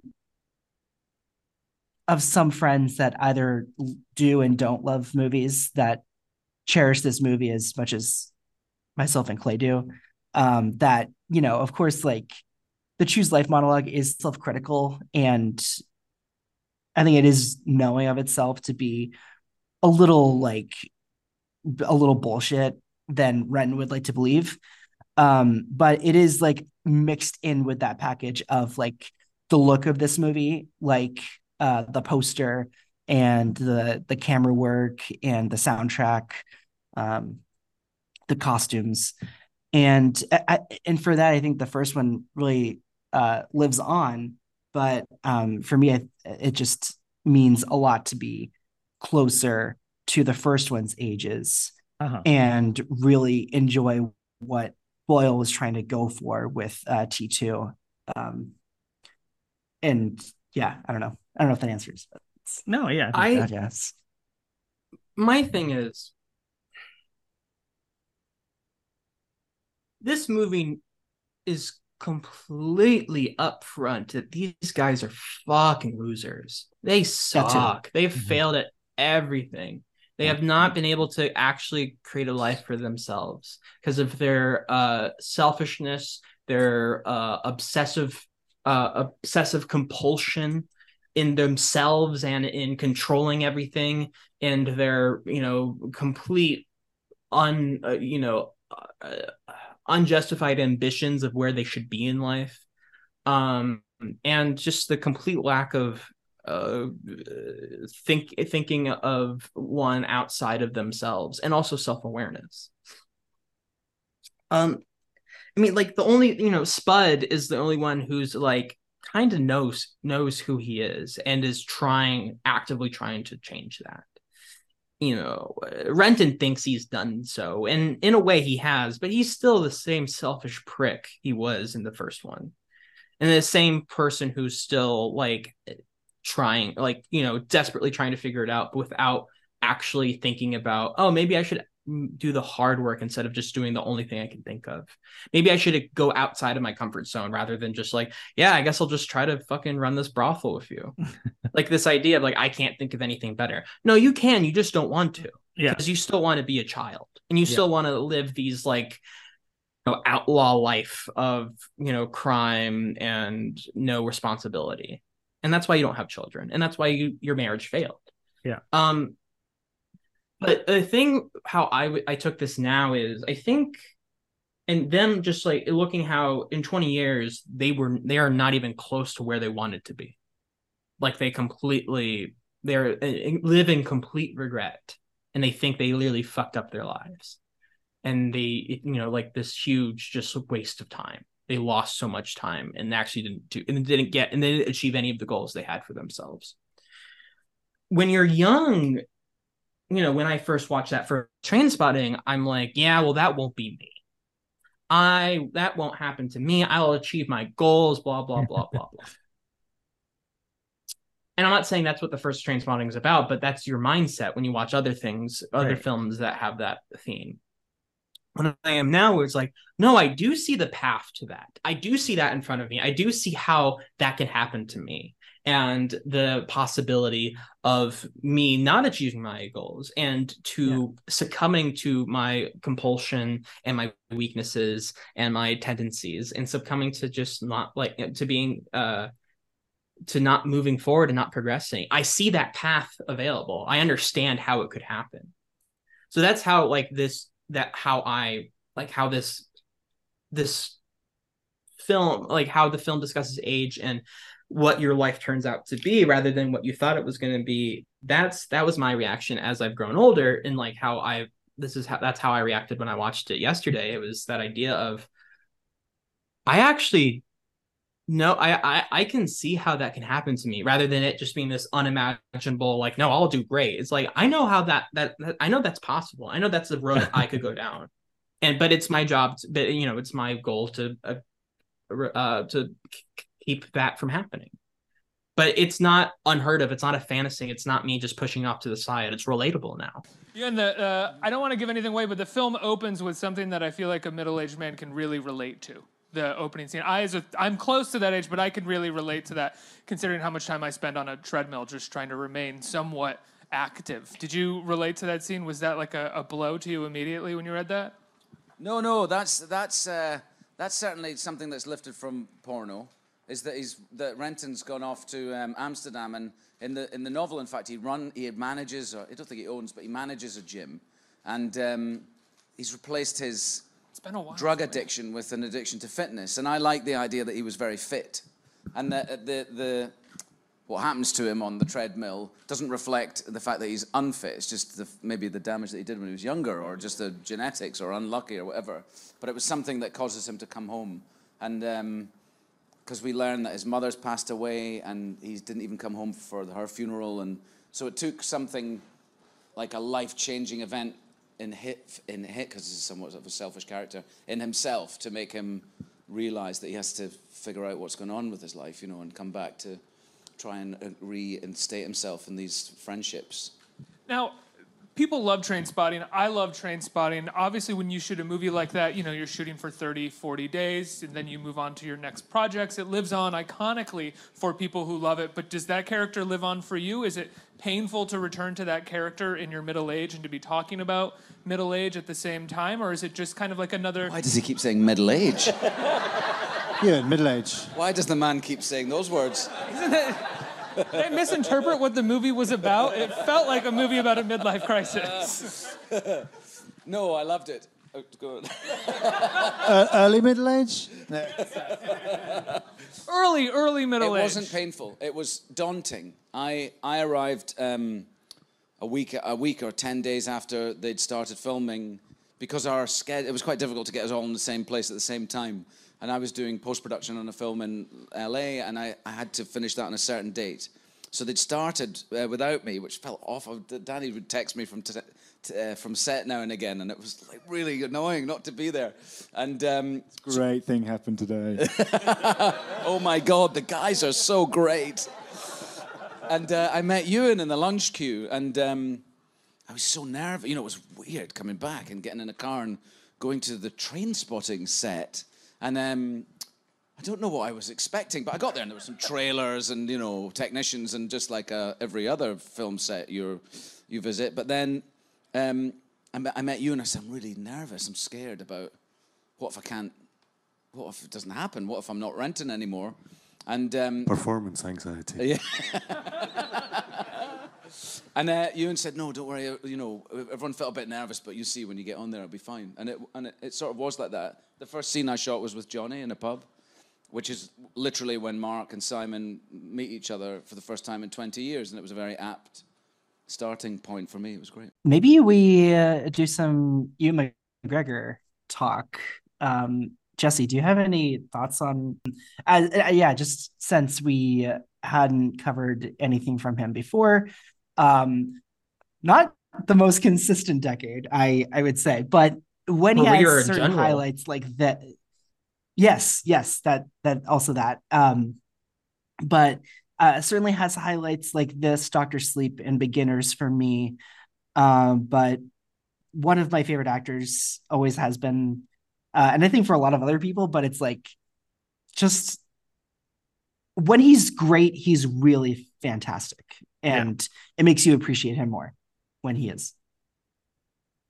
Yeah, this is a kind of an interesting, I mean, I think he's very good in this, but this is maybe a case of me liking the movie even more than I like his performance, though I like his performance quite a bit.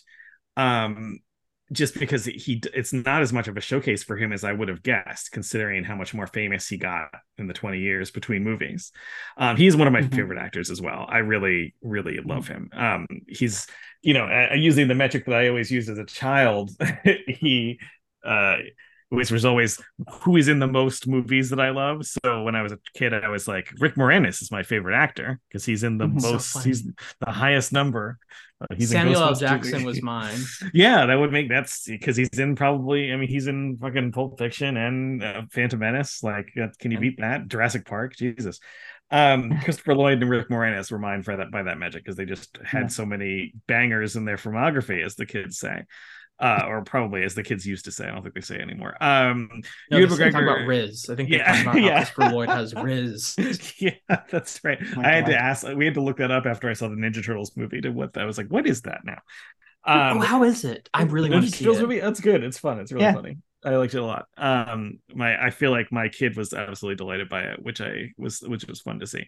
And I was too. And I was never a Ninja Turtles kid. I didn't give a shit about the Ninja Turtles, and I still found it really fun.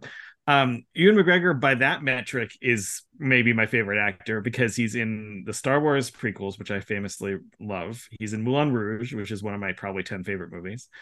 He's in The Lifeless Ordinary, which I like more than any other human being on the planet, including the people who made it. He's in Trainspotting and Trainspotting 2, both of which I really love. He's in Down with Love. He's in Big Fish.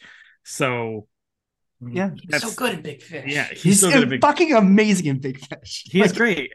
Just on that alone. It breaks. It also breaks the. He's in Birds of Prey. I love him in Birds of Prey. Big Fish breaks the rule that he's always better with a Scottish accent than with an American accent, because that's really where most of his performances that I don't like as much fall down is the American accents. It's like it's not his forte.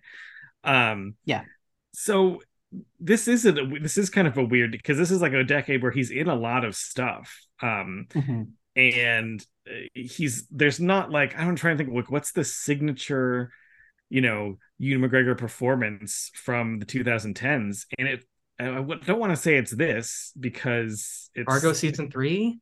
Ugh, Jesus. I was gonna, it is funny because like I was, the same year he's gonna be in Fargo meeting his now wife. Yeah. Very exciting. And that's a whole can of worms. He's good. But no, I think you're right that I think reprising Renton is like the default defining role. But But no one also saw it besides us. I know. Yeah, and I'm just, I mean, his whole Yeah. filmography for this decade, Mhm. without a Star Wars. I mean, I guess Christopher Robin? Yeah, I've never seen that. well, maybe even like a Danny Torrance, but no one saw that either. Yeah, right? I think he Christopher is Robin. really good in that, and I don't even care for that movie that much, but Yeah. he's very good in it. The Ghost Writer, I think he's very good Yep. in that. The Ghost Rider, I feel like hasn't had the best reputation, obviously. Yeah, at the time it really did, but Yeah. I think it's I kind wonder of got why. they kind of got Yeah. tossed out. It kind of got got Did zapped. someone, I do did hear someone it- interesting make that movie? Or I do. No, I do. He's hear such an it's very interesting good, guy. but It is. It's yeah. it's a good picture. I get why people Yeah. are not Yeah. champing at the bit to revisit it, but it's a good picture. It's a good role for him. It's not like the Mhm. showiest role. No, interesting. Yeah. And I he's really, very- I do hold Beginners very dear to my heart. That's a great movie. I haven't seen that since it came out. I remember liking him in it, but I think that's I think I he may watched have it for the first time for this podcast and I loved it. Does he have an American accent in it? That's going to be a deal breaker for me. Well, I guess it would be Doctor Sleep. Yeah, that's interesting because that movie kind of works. That kind of dovetails with T2. It's like it's such a weirder thing because it's a legacy sequel to a novel and a book, a novel It's and also a great in movie. Haywire. Yeah, he is Haywire, great. right. He's great in Haywire, and like that's a good American accent one because he's like it's okay for him to be a prick in that. He was in Beauty and the Beast. Yeah, he's Beauty and the he Beast this year also. Yeah, that's right. he's in 2017. he's in Mordecai, which I actually kind of, if you guys circle back around to do an episode about Mordecai, I'll do that because it's I think that movie's funny. But he's like sort of he's not doing that much in it. And Salmon Fish in the Yemen, I remember being kind of charming. Yeah. It's like him and Emily Blunt, I think, Yeah. who could, who would not be charmed by this. But it's a Rachel little bit of Pace. it's a kind of a diffuse decade. And I guess looking at his current decade, there's not that much going on either, but it's still young. Obi-Wan. Yeah, well, yeah, that's true. I forgot that he got to revive Obi-Wan, but that's another kind of legacy thing. I do think he's delightful in 2020's Birds of Prey as the bad guy. Oh, he's great. Roman Sionis, Black Mask. Yeah. It's truly the most bizarre casting choice. That movie is like just bizarre casting choices when it comes to like the source material. Yeah. Like, Cassandra Cain is like this silent, orphan who's like a secret, like basically a secret assassin. And it turns out she's just like a, young, rough, tough, grifter, like pickpocket. Yeah. And Roman Sionis is like usually depicted as an Italian, like, standard Italian gangster who, who is intimidating because he wears a black mask. But it's this flamboyant Ewan McGregor performance, who is quite scary in the film at times, but also is just like pure cheese. Yeah. He's always going, and he's like the most un-Italian person to ever live. He's as a pretty Italian guy, I can confirm he is extremely not Italian. One of our least Italian actors. It's true. It's like clearly that you couldn't be more or less Italian. This is not possible. Yeah. So I looking at his filmography and realizing how many movies he's done that I don't care that much for. Oh God, like August Osage County, which is a fucking amazing play, and the movie just is a great example of how some things don't make sense as movies. And he's in that, and I can't even remember who he plays in it. Like when he it's funny when he kind of plays to what you'd think would be sort of a strength of his, the sort of a little bit of when he brings a kind of a softness in it. And I find this is especially true. Maybe this is just the voice thing when he does an American part, when he's kind of playing a softer character. There are some Big Fish, he's soft spoken and lovely, and there's some other ones where he's soft spoken and very either very sweet or very nuanced. I think I Love You, Philip Morris is a really underrated movie that he's very good in. But generally, there is kind of a softness to him that I don't think plays that. I think he's better when he has a little more of when it's a little harder edged, a little, I don't mean like harder edged, like he has got to play a hard man or whatever. He's got to, I just mean when he's allowed to be a little spikier, a little less likable, because he is I do find him innately likable, and he can be so charming in something like Down with Love or Moulin Rouge. But I think T2 does a really nice job of, kind of taking it for granted that, of course, we're going to like him because he's, we know the character and we like the actor.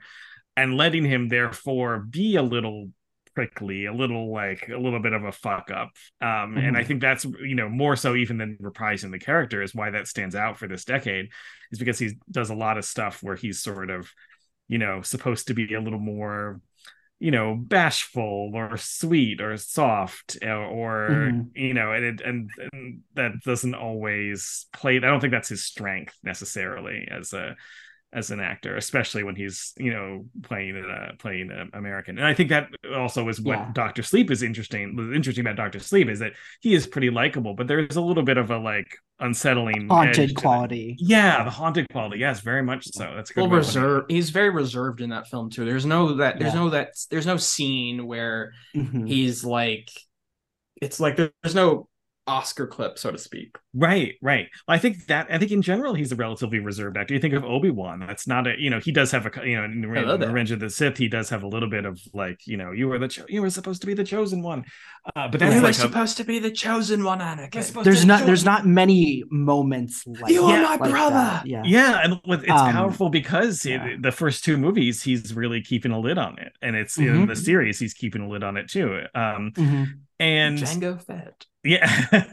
Hello there. That kind of the stuff that people love because of those memes. It's because he's doing something a little more clipped and reserved. And I think that is why I get so hung up on his voice, and why I need to hear the accent or some kind of accent more, because he is such a reserved actor and isn't so not, demonstrative. I mean, he's a physical performer, but he's not like wildly gesticulating, that I kind of need the character and shading of his voice to be there, or else I feel like he starts to become, sort of indistinct and sort of harder to nail down. But the sharpness of that Scottish accent, boy, that, never come to the dark side, Dooku. Yeah. He pronounces Dooku in a very weird way in the second in Clones. Dooku. He's doing like, he's doing kind of doing an imitation of Alec Guinness, but it's also, it's very much his own deal. And I love that quality of that performance, that it's kind of both at once. And it has so much of it has to do with his voice. I mean, I think Moulin Rouge, one of the reasons I love it so much is his singing voice. I just love listening to him sing. There's almost so many. Some of it maybe is just me being an American and Down with Love. And that's a one where when he plays the astronaut, character within the character, that's an American accent, but it's funnier. But I do wonder, like, because this career is so interesting, and like the highlights are so great. Yeah. You just can't help but wonder if it's him in the beach and it's not Leo, right? Because it's that's a big talking point of the Blank Shakespeare.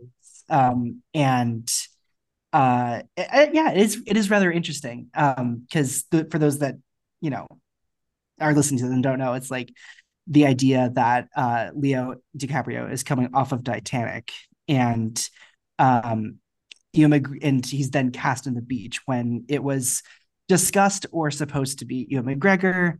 McGregor thought that it was going to be like John Hodge writing, Danny Boyle directing, him acting in the movies, and it was going to be like that group for a lot of their careers, when in fact, like, because I think for before The Beach, it was just like, Trainspotting, Shallow Grave, Life Less Ordinary. That's all he knew. And it seemed as though from whenever we talk about it, they just didn't know how to rekindle that partnership. And then if that's just another reading that I carried into T2, where it's like it's them getting back the together. What If. Well, it's interesting because it's also one of those things where, and I don't know how well this applies to a T2 reading, but I could see him playing that part in The Beach, certainly. And I could see him playing Cillian Murphy's part in 28 Days Later, not just because he shows his dick, though that doesn't hurt. But like after that, I guess he could play Cillian Murphy's part in Sunshine too, maybe. But you kind of start to wonder, would that have been good to have him play all those parts? I love him as an actor, and I love his movies. I don't think he could do Sunshine. No, he has to be meeker. He has to be a meek little boy. Yeah, he doesn't have the kind of weirdness that Cillian Murphy has. Once I think as it goes on, you keep drifting further away from, well, he could do The Beach. He could probably do 28 Days Later. And then as you kind of go on, Yeah, he could be the dad in Millions for that matter, probably. Could he do but Steve? Could he be Steve Jobs? Could he be Steve Jobs? Probably not. Probably not. I think that's beyond his. I think that's that. I'll put 1,000 songs in your pocket. Yeah. Oh no. Did anyone watch Halston, the television show? No, I forgot that he was on that. He won an Emmy for that. He did not win an Emmy for Fargo. He was nominated. Oh, he won an Emmy in 2021 for Halston, a show that does not exist. Is that a fucking Ryan Murphy thing? Did he produce it? Did Murphy produce it? I don't think he that made sounds it. like a Ryan Murphy thing. I will check the producer list. Yeah, he produced it, but did not write or direct it. The Mandela McGregor also produced it. Wow. Okay. Yeah, that's the problem with this TV shit is like, I completely lose track of. But for someone who has a very long and somewhat respectable career, it's like he has 4 real actual award nominations. And one of those 4 Emmy nominations, 2 of them are for like ridiculous. So like he got a primetime Emmy nomination for being a narrator for a nature documentary, and for a guest actor role in ER. Oh yeah, that was an early episode of ER where he's like a robber, and he's like, it's a really intense episode. I think I watched that for him at the time because that's how into Trainspotting I was. And the only real award he's won is for a show that no one watched. Yes. And no one really likes. And I don't think he's ever been nominated for an Oscar, right? No, he's never been nominated for an Oscar, never for a Globe, nothing. That's crazy. It's crazy, and yet it's not like you guys said, he's not like, he doesn't do a lot of awards scenes in his movies, you know. But he is a notable actor. And it's like, and he has done like everyone knows who he is. But like you would think he would get a Globe by now. Like Moulin Rouge, Christopher Robin, these are total Golden Globe movies. He was nominated for Moulin Rouge and for Salmon Fishing in the Yemen, of all things. And then he did win a TV Golden Globe for Fargo, but like if there's anything worse than winning a Golden Globe, winning a TV. Maybe that's one. I didn't even know TV Golden Globes exist. I didn't even know that was. That's right. Yeah. So he has some trophies or whatever, but he's never been Oscar nominated. And I can see why. He's like, I mean, like in Moulin Rouge, actually, I think in the other podcast I did, we were talking about Life Less Ordinary. My friend Hannah said that, you know, in regards to Life Less Ordinary, she was like, she's like, I don't want to be stereotypical gender wise, but he's the girl in Life Less Ordinary. Like he's, you know, he's like, he is the meeker, less assertive, like he's in the kind of classic romantic comedy structure. He's the girl and Cameron Diaz is the boy. Yeah. And in Moulin Rouge, he's so sweet and sensitive, and Nicole Kidman was the one who's nominated because she, you know, has the kind of more tragic arc, and she dies, and she, you know, it's like the one who really yearns to be set free. So of course she would, and she's great in that movie. I wish she had won the Oscar for it. But I can see why McGregor, who's kind of lighter and funnier and sweeter, wasn't nominated for his part even though the movie is 100% a duet between the two of them, and like doesn't really work without McGregor's part really coming off well. But I can see why he doesn't really have that, you know, he's not an awards magnet, because he goes relatively small and subtle, even though he does have movie star charisma. And a little bit of like Colin Farrell in a way. Yeah. And he's not as, you know, he's not as aggressive as Colin Farrell. Right. And they played brothers actually in Cassandra's Dream. It's true. Woody Allen movie. Yeah. Which is, he's good in, but it's like, again, it's kind of it's like a strange film. And I think both Trainspotting movies really take advantage of his more movie star quality, which is weird because they're movies about like low life drug addicts. But like he's got real movie star quality in those movies, in the way that your eyes are drawn to him, and he holds the screen in a way, and he does in other movies too. He's certainly in Moulin Rouge and in Down with Love and Big Fish. But in the Trainspotting movies, he's really allowed to be kind of charismatic. I think maybe because it has to kind of excuse a lot of his bad behavior, or sort of, you know, whether or not he seems like a redeemable character or whatever. So it's really kind of it's one of those things where, like, in retrospect, I think part of watching T2 I was struck less by his specific performance in that movie, though it's very good, and more by, wow, this is like a perfect part for him in retrospect. And at the time, probably just seemed like, oh yeah, he's great in that because he's the promising young actor, not because he's like this is his. And we kind of take him for granted in T2, when in fact, like, in Trainspotting, you're like, in 3 years, you're gonna be Obi-Wan and you're gonna like crush. Yeah. Like Yeah. you're gonna be the highlight of all three of those. And yeah, even the people who hate those movies say he's good at them. Exactly. Yeah, exactly. Yeah. He's a better Obi-Wan than Alec Guinness. I like his version more than that. I mean, there's more. You get to spend more time with To him. be fair, I know. I was just about to say, like, you but, can. Yeah. But I think that it's part of it. He just gives a better performance. Yeah, they're asked to do different things. Yeah, but I do think you can tell Guinness, especially in the later ones, he doesn't care. Like, he's like, all right, let's get this done. It's a bit of a sleepy, turn. And in the Obi-Wan series, though, I had some issues with it. His performance I thought was wonderful and completely. Yeah, his performance carries it. It's completely locked in. The writing is really not there unless it's with Anakin and himself. But when it comes to the actual plot of the show, it's really I think what you can tell and what was not talked about much when it came out is that the telltale is that someone who's the credited or writer on a bunch of the episodes is credited as co-writer on those episodes because they 100% had a movie script that they just broke into a TV series and added. Oh, absolutely. Oh no, it was going to be a movie. Yeah, I remember when I just didn't realize when they turned into a TV show that they just were like, well, we're just going to do the same story and just add a bunch of dumb stuff in the middle of it. That's why, the first two and last two of that series, I was like, this is really good. And then there's like this middle of the show that completely sucks. And like, it's because they were just like, we need 6 episodes. So I guess we got to add some stuff in the middle.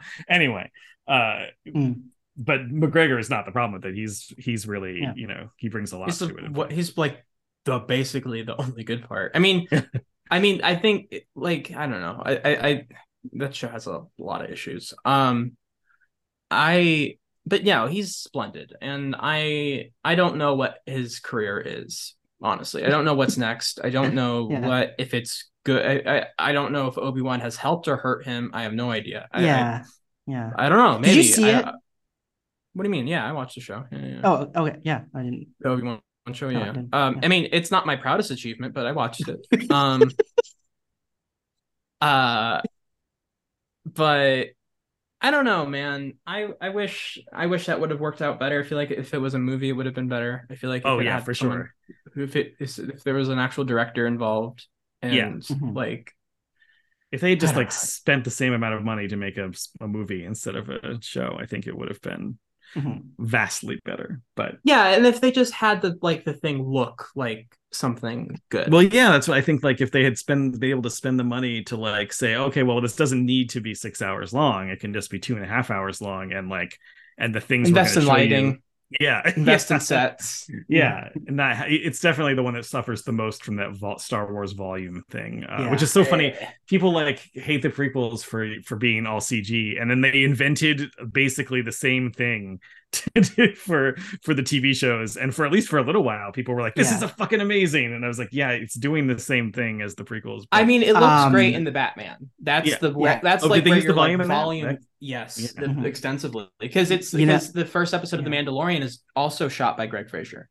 Well, I think so. Fraser has developed pretty intimate knowledge of the volume, but then Reeves actually uses real sets too. You can't just do it has to be a hybrid or it doesn't work. Well, I think that the same way that the prequels, I love the way the prequels look, but there are plenty of movies that are 90% CG set dressing that are bad. And same thing with the volume. It's really interesting technology you can use really well, but if you just sort of slather it on there, it's not gonna be anything better than any other kind of special effects. But yeah.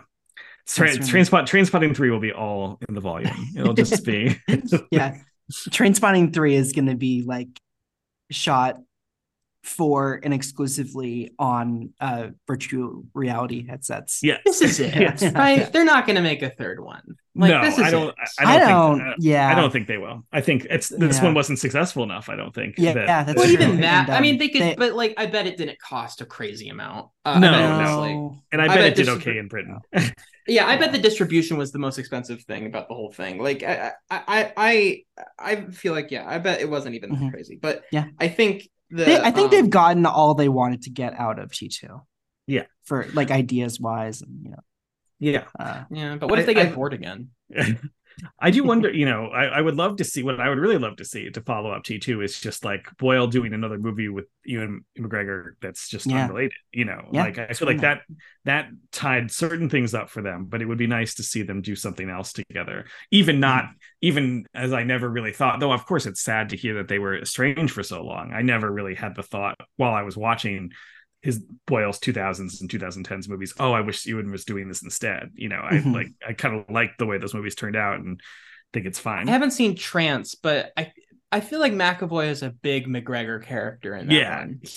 I feel like that, except for that he's younger, that definitely could have been Ewan in 2002, I feel like that's a total McGregor role. I think we should. I have one more question. Let's get to favorite. We should get to favorite scene. Yeah, let's get to favorite scene. Who's your favorite performance of the film? I have one. Is your favorite performance the same as your favorite character? I don't know. I never really have favorite characters in shows. I don't know. I guess these four are so iconic that I guess. But my favorite performance is Robert Carlyle. I think he's magnificent in this film. I think the things he has to, because he's a complete buffoon and caricature, and he has to be at that level 80% of the film. But in that 20%, when he actually has there's that subtlety and nuance and vulnerability there. I mean, he plays it masterfully, and he's also the moment that he apologizes to his wife and son is really profound. You notice his posture there. It's a brilliant piece of acting. He is so uncomfortable, and it's just the way he doesn't make eye contact, the way his shoulders are so tense. It's just those moments are really what sells his performance. And he's also just an incredibly great, gifted physical actor, and is just a beautiful man when it comes to cussing and saying the word cunt. I mean, there's no one who does it better. Yeah. Well, I mean, look at the great moment when Spud is writing down, sort of their events together and recollecting all these memories, and that he's rehearsing the bar and scene. That transitions to my favorite scene of the film, which is Spud and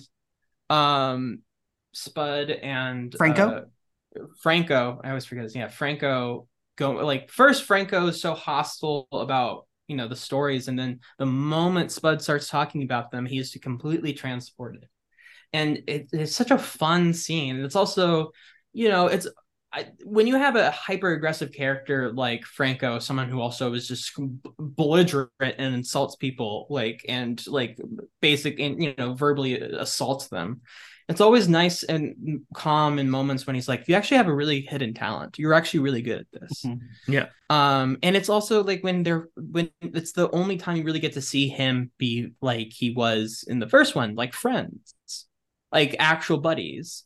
Yeah. And he's completely enraptured by his own memory and completely captures it in his mind especially as he's when he does the, he tosses the, when he's miming all of the actions he did in that day, in that night at the bar, and how he walks with so much swagger and confidence when he's reenacting those memories. It's really just it's incredibly well edited, and it's just a pleasure to watch. Yeah, absolutely. It's great.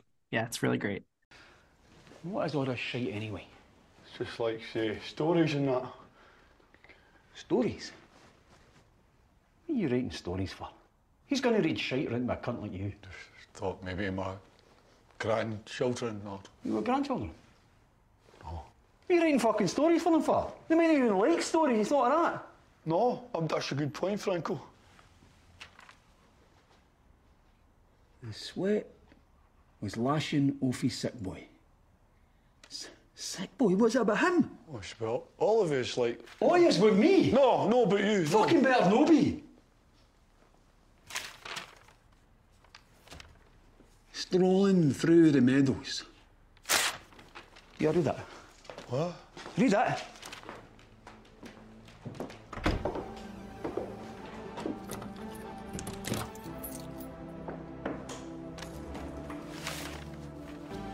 Strolling through the meadows.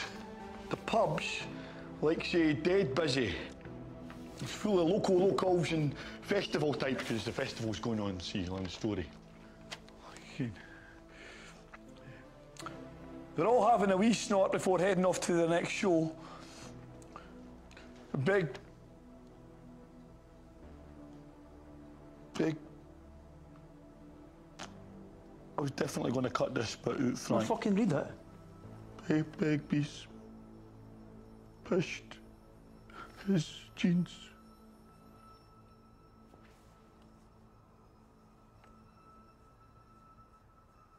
I remember that night. Read on. What? Read on. The boy, like, just wouldn't hand over the wallet.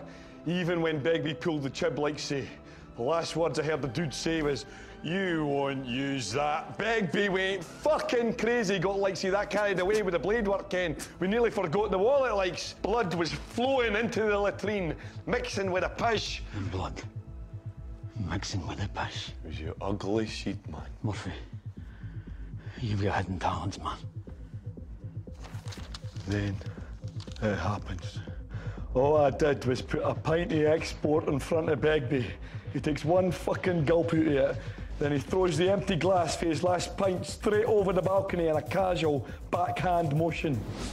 The glass crashes down on this girl's head, which splits open as she falls to her knees. Begbie's on his feet and racing down the stairs, and he shouts, "That lassie got glass, and no cunt leaves here till I find out what cunt did it." Lassie got glass, and no cunt leaves here till I find out what cunt did it. That's lovely.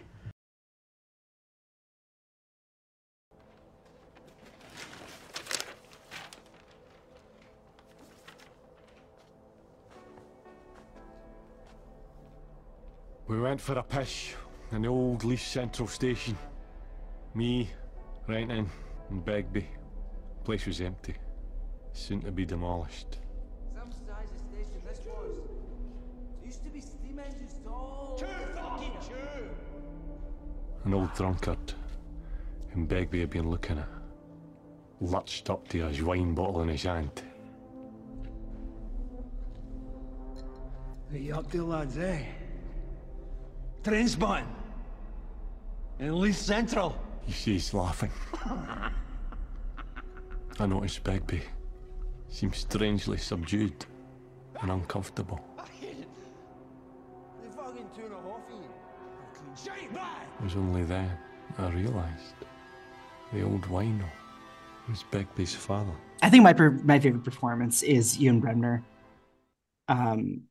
Just in moments like those, and his character introduction in this one, and that monologue about, like, I was late to the work and I was late to the wife, and the, like, it was like just like trying to, like, do the very best you can. I was on SCAG like, for 15 I was on years. SCAG. Of course I wouldn't know. Like, There's like, a great because Spud is so great, where it's like he's trying to do his best, but even then that's not enough, and there's like a certain amount of melancholy with that. It's great. Also, a great parallel to that scene in the first one with him intentionally tanking the job interview, where he's not. I was just about to mention the job interview. Yes, that's a phenomenal scene, and another part about Bob Carlyle's performance is, like, the first one you get after the drug deal, they go to the pub, and he's trying to start a brawl with another one of the bar guests, and that's when what's the song that starts Born Slippy. It starts to, like, chip in, of course, as that bar fight starts to unravel. I don't know, it's like you get those intense moments with Carlisle's performance that even Born Slippy can trigger that memory. Yeah. And I think for me, for my favorite scene, there's so many damn good ones. But I'll say No More Catholics. Because oh my God.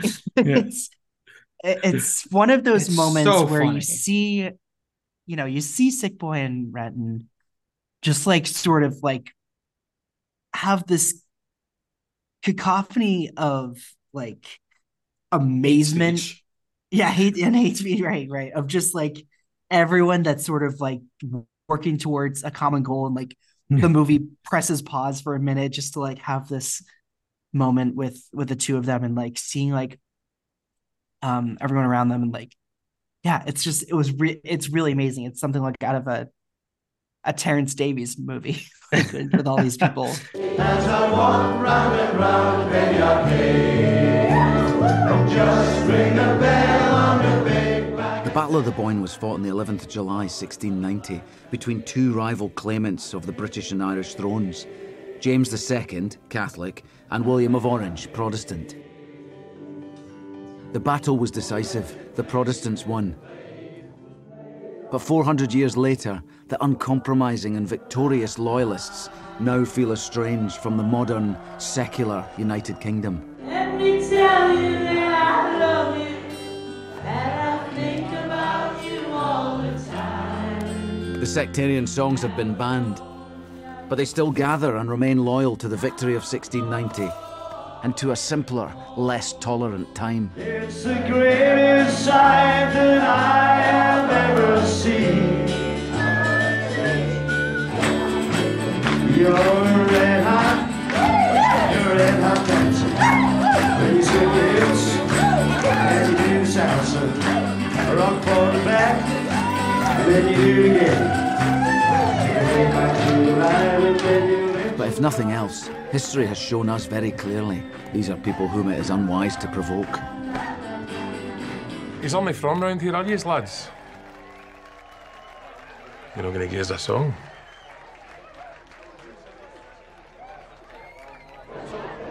I can sing, I'll just fucking make something up. You can play the piano. I can't play the fucking piano.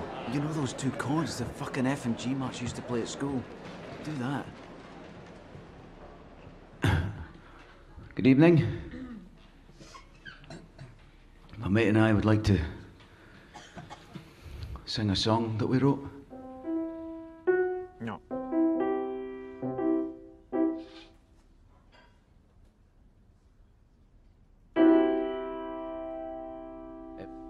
Is that it? It was the year of 1690.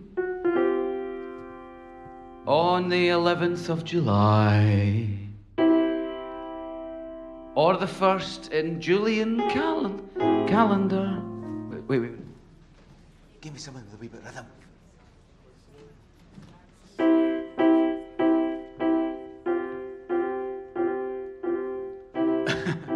Here we go. It was on the field of battle, of hope we were bereft. But by the time that it was over, there were no more Catholics left.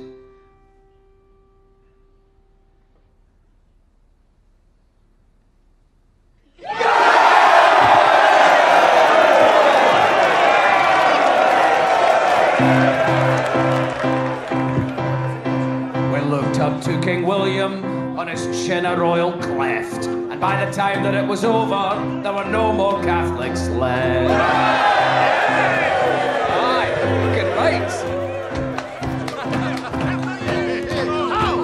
His strategy was strong, his strategy was deft. And by the time that it was over,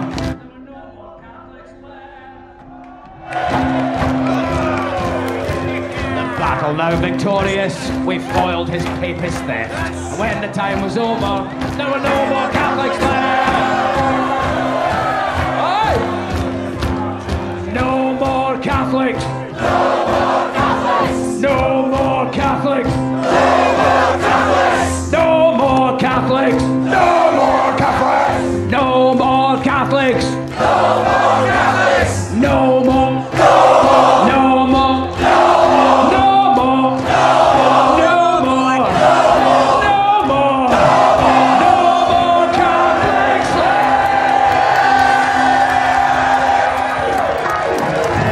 Thank you very much. Good night.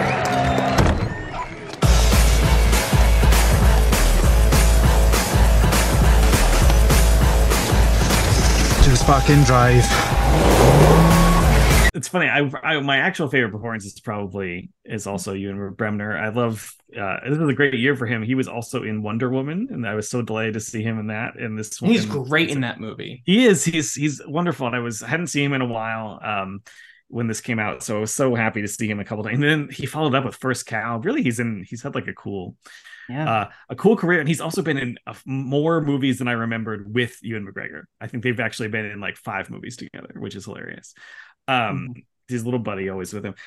So he's great in this. But for the sake of variety, I'll shout out Johnny Lee Miller, because I feel like he was sort of the guy in the first one who seemed like he should be the hot new thing coming off of that movie. He's sort of the most traditionally handsome and like, the lovable rogue sick boy. Knew a lot of guys in high school who wanted the sick boy bleached blonde hair, and oh god, and got it. God damn it. And they did it. Yeah. They followed up. I had a train. I mean, like my group of, I had like a Trainspotting t-shirt and everything. So white men need to be stopped. They need to be stopped. we were bad news. The soundtracks and I remember my friend went to England, and I was like, oh, there's a special edition of Trainspotting there, like on video. Can you get that for me? And he did. Wonderful friend of mine. But it was, I don't know if you guys know about VHS versus PAL. But the tapes in England don't work the same as they do in America. Really? So he brought me back an unplayable special edition VHS. Well, it's like the region for Blu-rays. Exactly. Like it's the region right, thing. right. That's very true. That's a good comparison. Yeah. And it was supposed to have like deleted scenes or something. Maybe it was in widescreen, like the proper aspect ratio, which was then hard to get them. Anyway,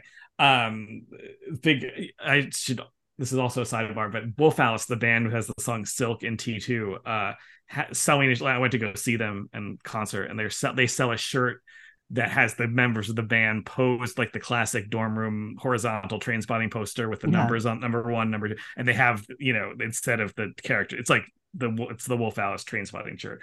I should have worn that tonight because I have it, but I did not wear it. But yeah, Johnny Lee Miller is kind of the most outwardly, goes from being the kind of the handsome young guy in the first one to being he has like this permanent sneer, and he still has the hair, and he's like pretty unpleasant guy in this one. But he's very good in it, and it's a very vanity free performance, because he's like simultaneous with this, he's like the lead on a network show where he's like perfectly charming and enjoy Sherlock, Elementary, I guess it's called. And he really lets himself look like almost the most gone to seed of these guys. Like there's a shot where he lets them have, he's doing in the hair, you see him painstakingly bleaching his extremely thinning hairline. And I was just like, man, that's a real vanity-free bit of acting, that he's like, I'm going to let you guys watch me sort of glowering as I try to fix my hair to make it look like it did when I was 23. So I applaud him for that. And then for favorite scene, tying into Johnny Lee Miller, that scene between him and Ewan McGregor and Renton staying up all night and enjoying each other's company for the first time really that we've ever seen, but it's the first time in a long time for them, and the first time we've seen it all on screen in terms of really loving each other like real friends. I think that's a wonderful sequence, and it has some of the vibe of the drug trips of the first movie, but there are drugs and alcohol involved, but it's with a very different aim. And even though I don't think the movie's only about nostalgia is the drug this time, that does I can see why people said that about the movie, because that really gets right to the center of that feeling, that now that kind of woozy, crazy camera angles, blown out colors, fast talking craziness is not because of a substance, though they are involved, but it's because of this, sort of remembering the person you used to be. So I find that scene really powerful, and it's also just like a fun, well acted scene from McGregor and Johnny Lee Miller. But there's tons of great scenes. I love both of the scenes you guys mentioned too. It's a terrific movie.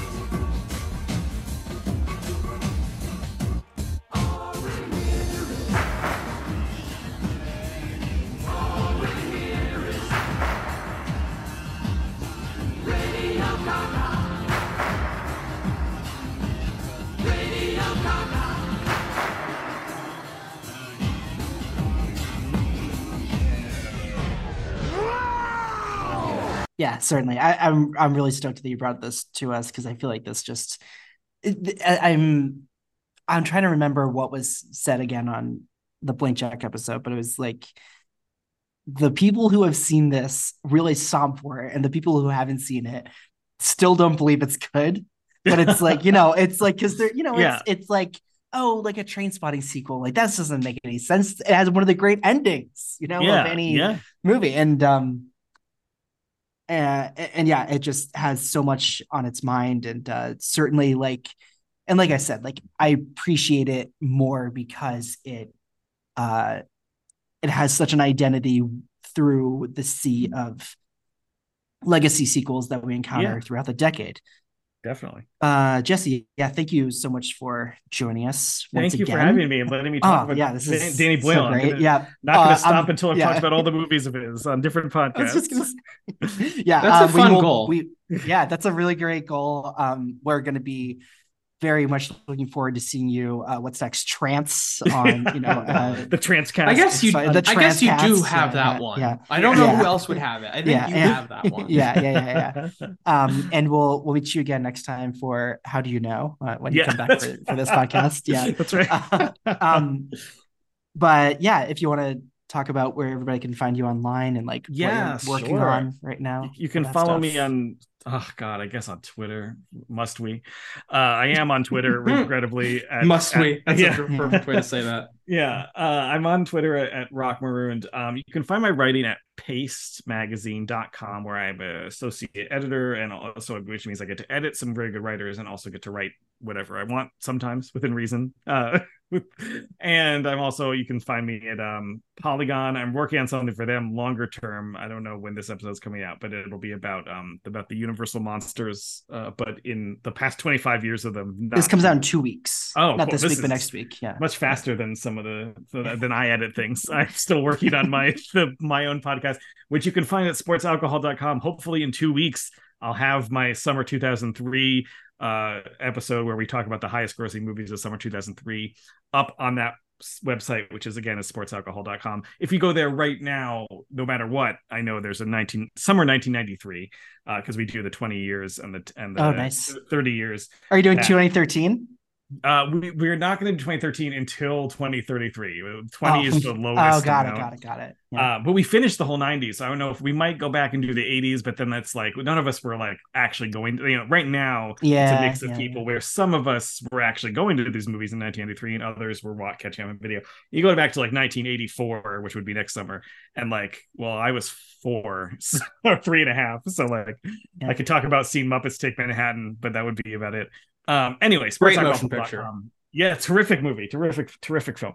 Saw it twice when I was 3.5. Cried when it was over because I wanted it to keep going. Sportsalcohol.com is where you can find those podcasts. You can listen to me there, or The New Flesh, or a bunch of places. You can't, you can throw a rock and you'll hit me on the internet. Thank you guys so much for do not throw rocks. There's enough of that on Twitter. Thank you guys so much for having me. I love doing the show. Yeah, thanks so much. We have other varied Danny Boyle highlight, like we've discussed. It's like we'll get something new every time someone wants to come on here and talk Boyle with us. Talk the Boyle. We're gonna boil. But I can be found on X. I hated that, you motherfucker. That sucks so bad. Jesse, I knew that he would not like that, and that's why. But I'm at Jack A. Draper. I have writing on film at the Boston Hassle, on Instagram at Jack Andrew Draper, and this movie was streaming on Stars, which I had my I think it was on sale at some point and I just bought it. Fun. Yeah, I still had my free trial running from when we watched Destination Wedding. Oh, Destination Wedding. Yeah. Clay, would you allow me to shout out another podcast, or is that still a rule? Okay. All right. Go listen to Oh, no. Hit Factory covered this movie Yeah. with our mutual friend Veronica Phillips. They did great T2? episode. Excuse me, Trainspotting. I'm like, T2 did not come out in the 90s. Yeah. My bad. I made a mistake. But very fun episode. We love Aaron and Veronica. Go listen to that. And Carly. No, Carly wasn't on that one. Oh, really? Oh, well, interesting. No. I'm not listening to it. No, I'll go listen. I don't listen to podcasts, and I'll go listen to that. I'll go listen to that. Yeah. I'll send you the link. Everyone follow me at Birds of Clay on Twitter. Fuck you, Elon. Letterbox, Birds of Clay 99 on Instagram. You can follow the podcast Twitter account at ETT Pod. You can send us an email at exiting2010s@gmail.com. Please weird. I'm seeing here the account Birds of Clay is disabled after. Is it me saying Elon. fuck Elon? No. Oh That's man. If I wanted to get my account disabled, I would say a lot worse things to Elon. I would tell him to eat an item. and Mr. Nike. Oh, I did. That's right. There was when the Democratic candidate for the governor of Oregon won, Jesse, I tweeted at Nike saying, I think I said, "Fuck you, Phil Knight. I hope someone gets a steel boot to your balls." Something to that effect. And the moment I tweeted it, my account immediately got locked. Wow. I know. It was like I guess it was like some algorithm. And this was before Elon, I think. Wow. But yeah, so yeah, fuck you, Phil Knight. I hope you die. And what was I gonna say? Oh yeah, run up to someone in the middle of the street, I don't know, tell them choose life and then choose exiting through 2010s and then run away. And always, we'll catch you next time on Exiting Through the 2010s.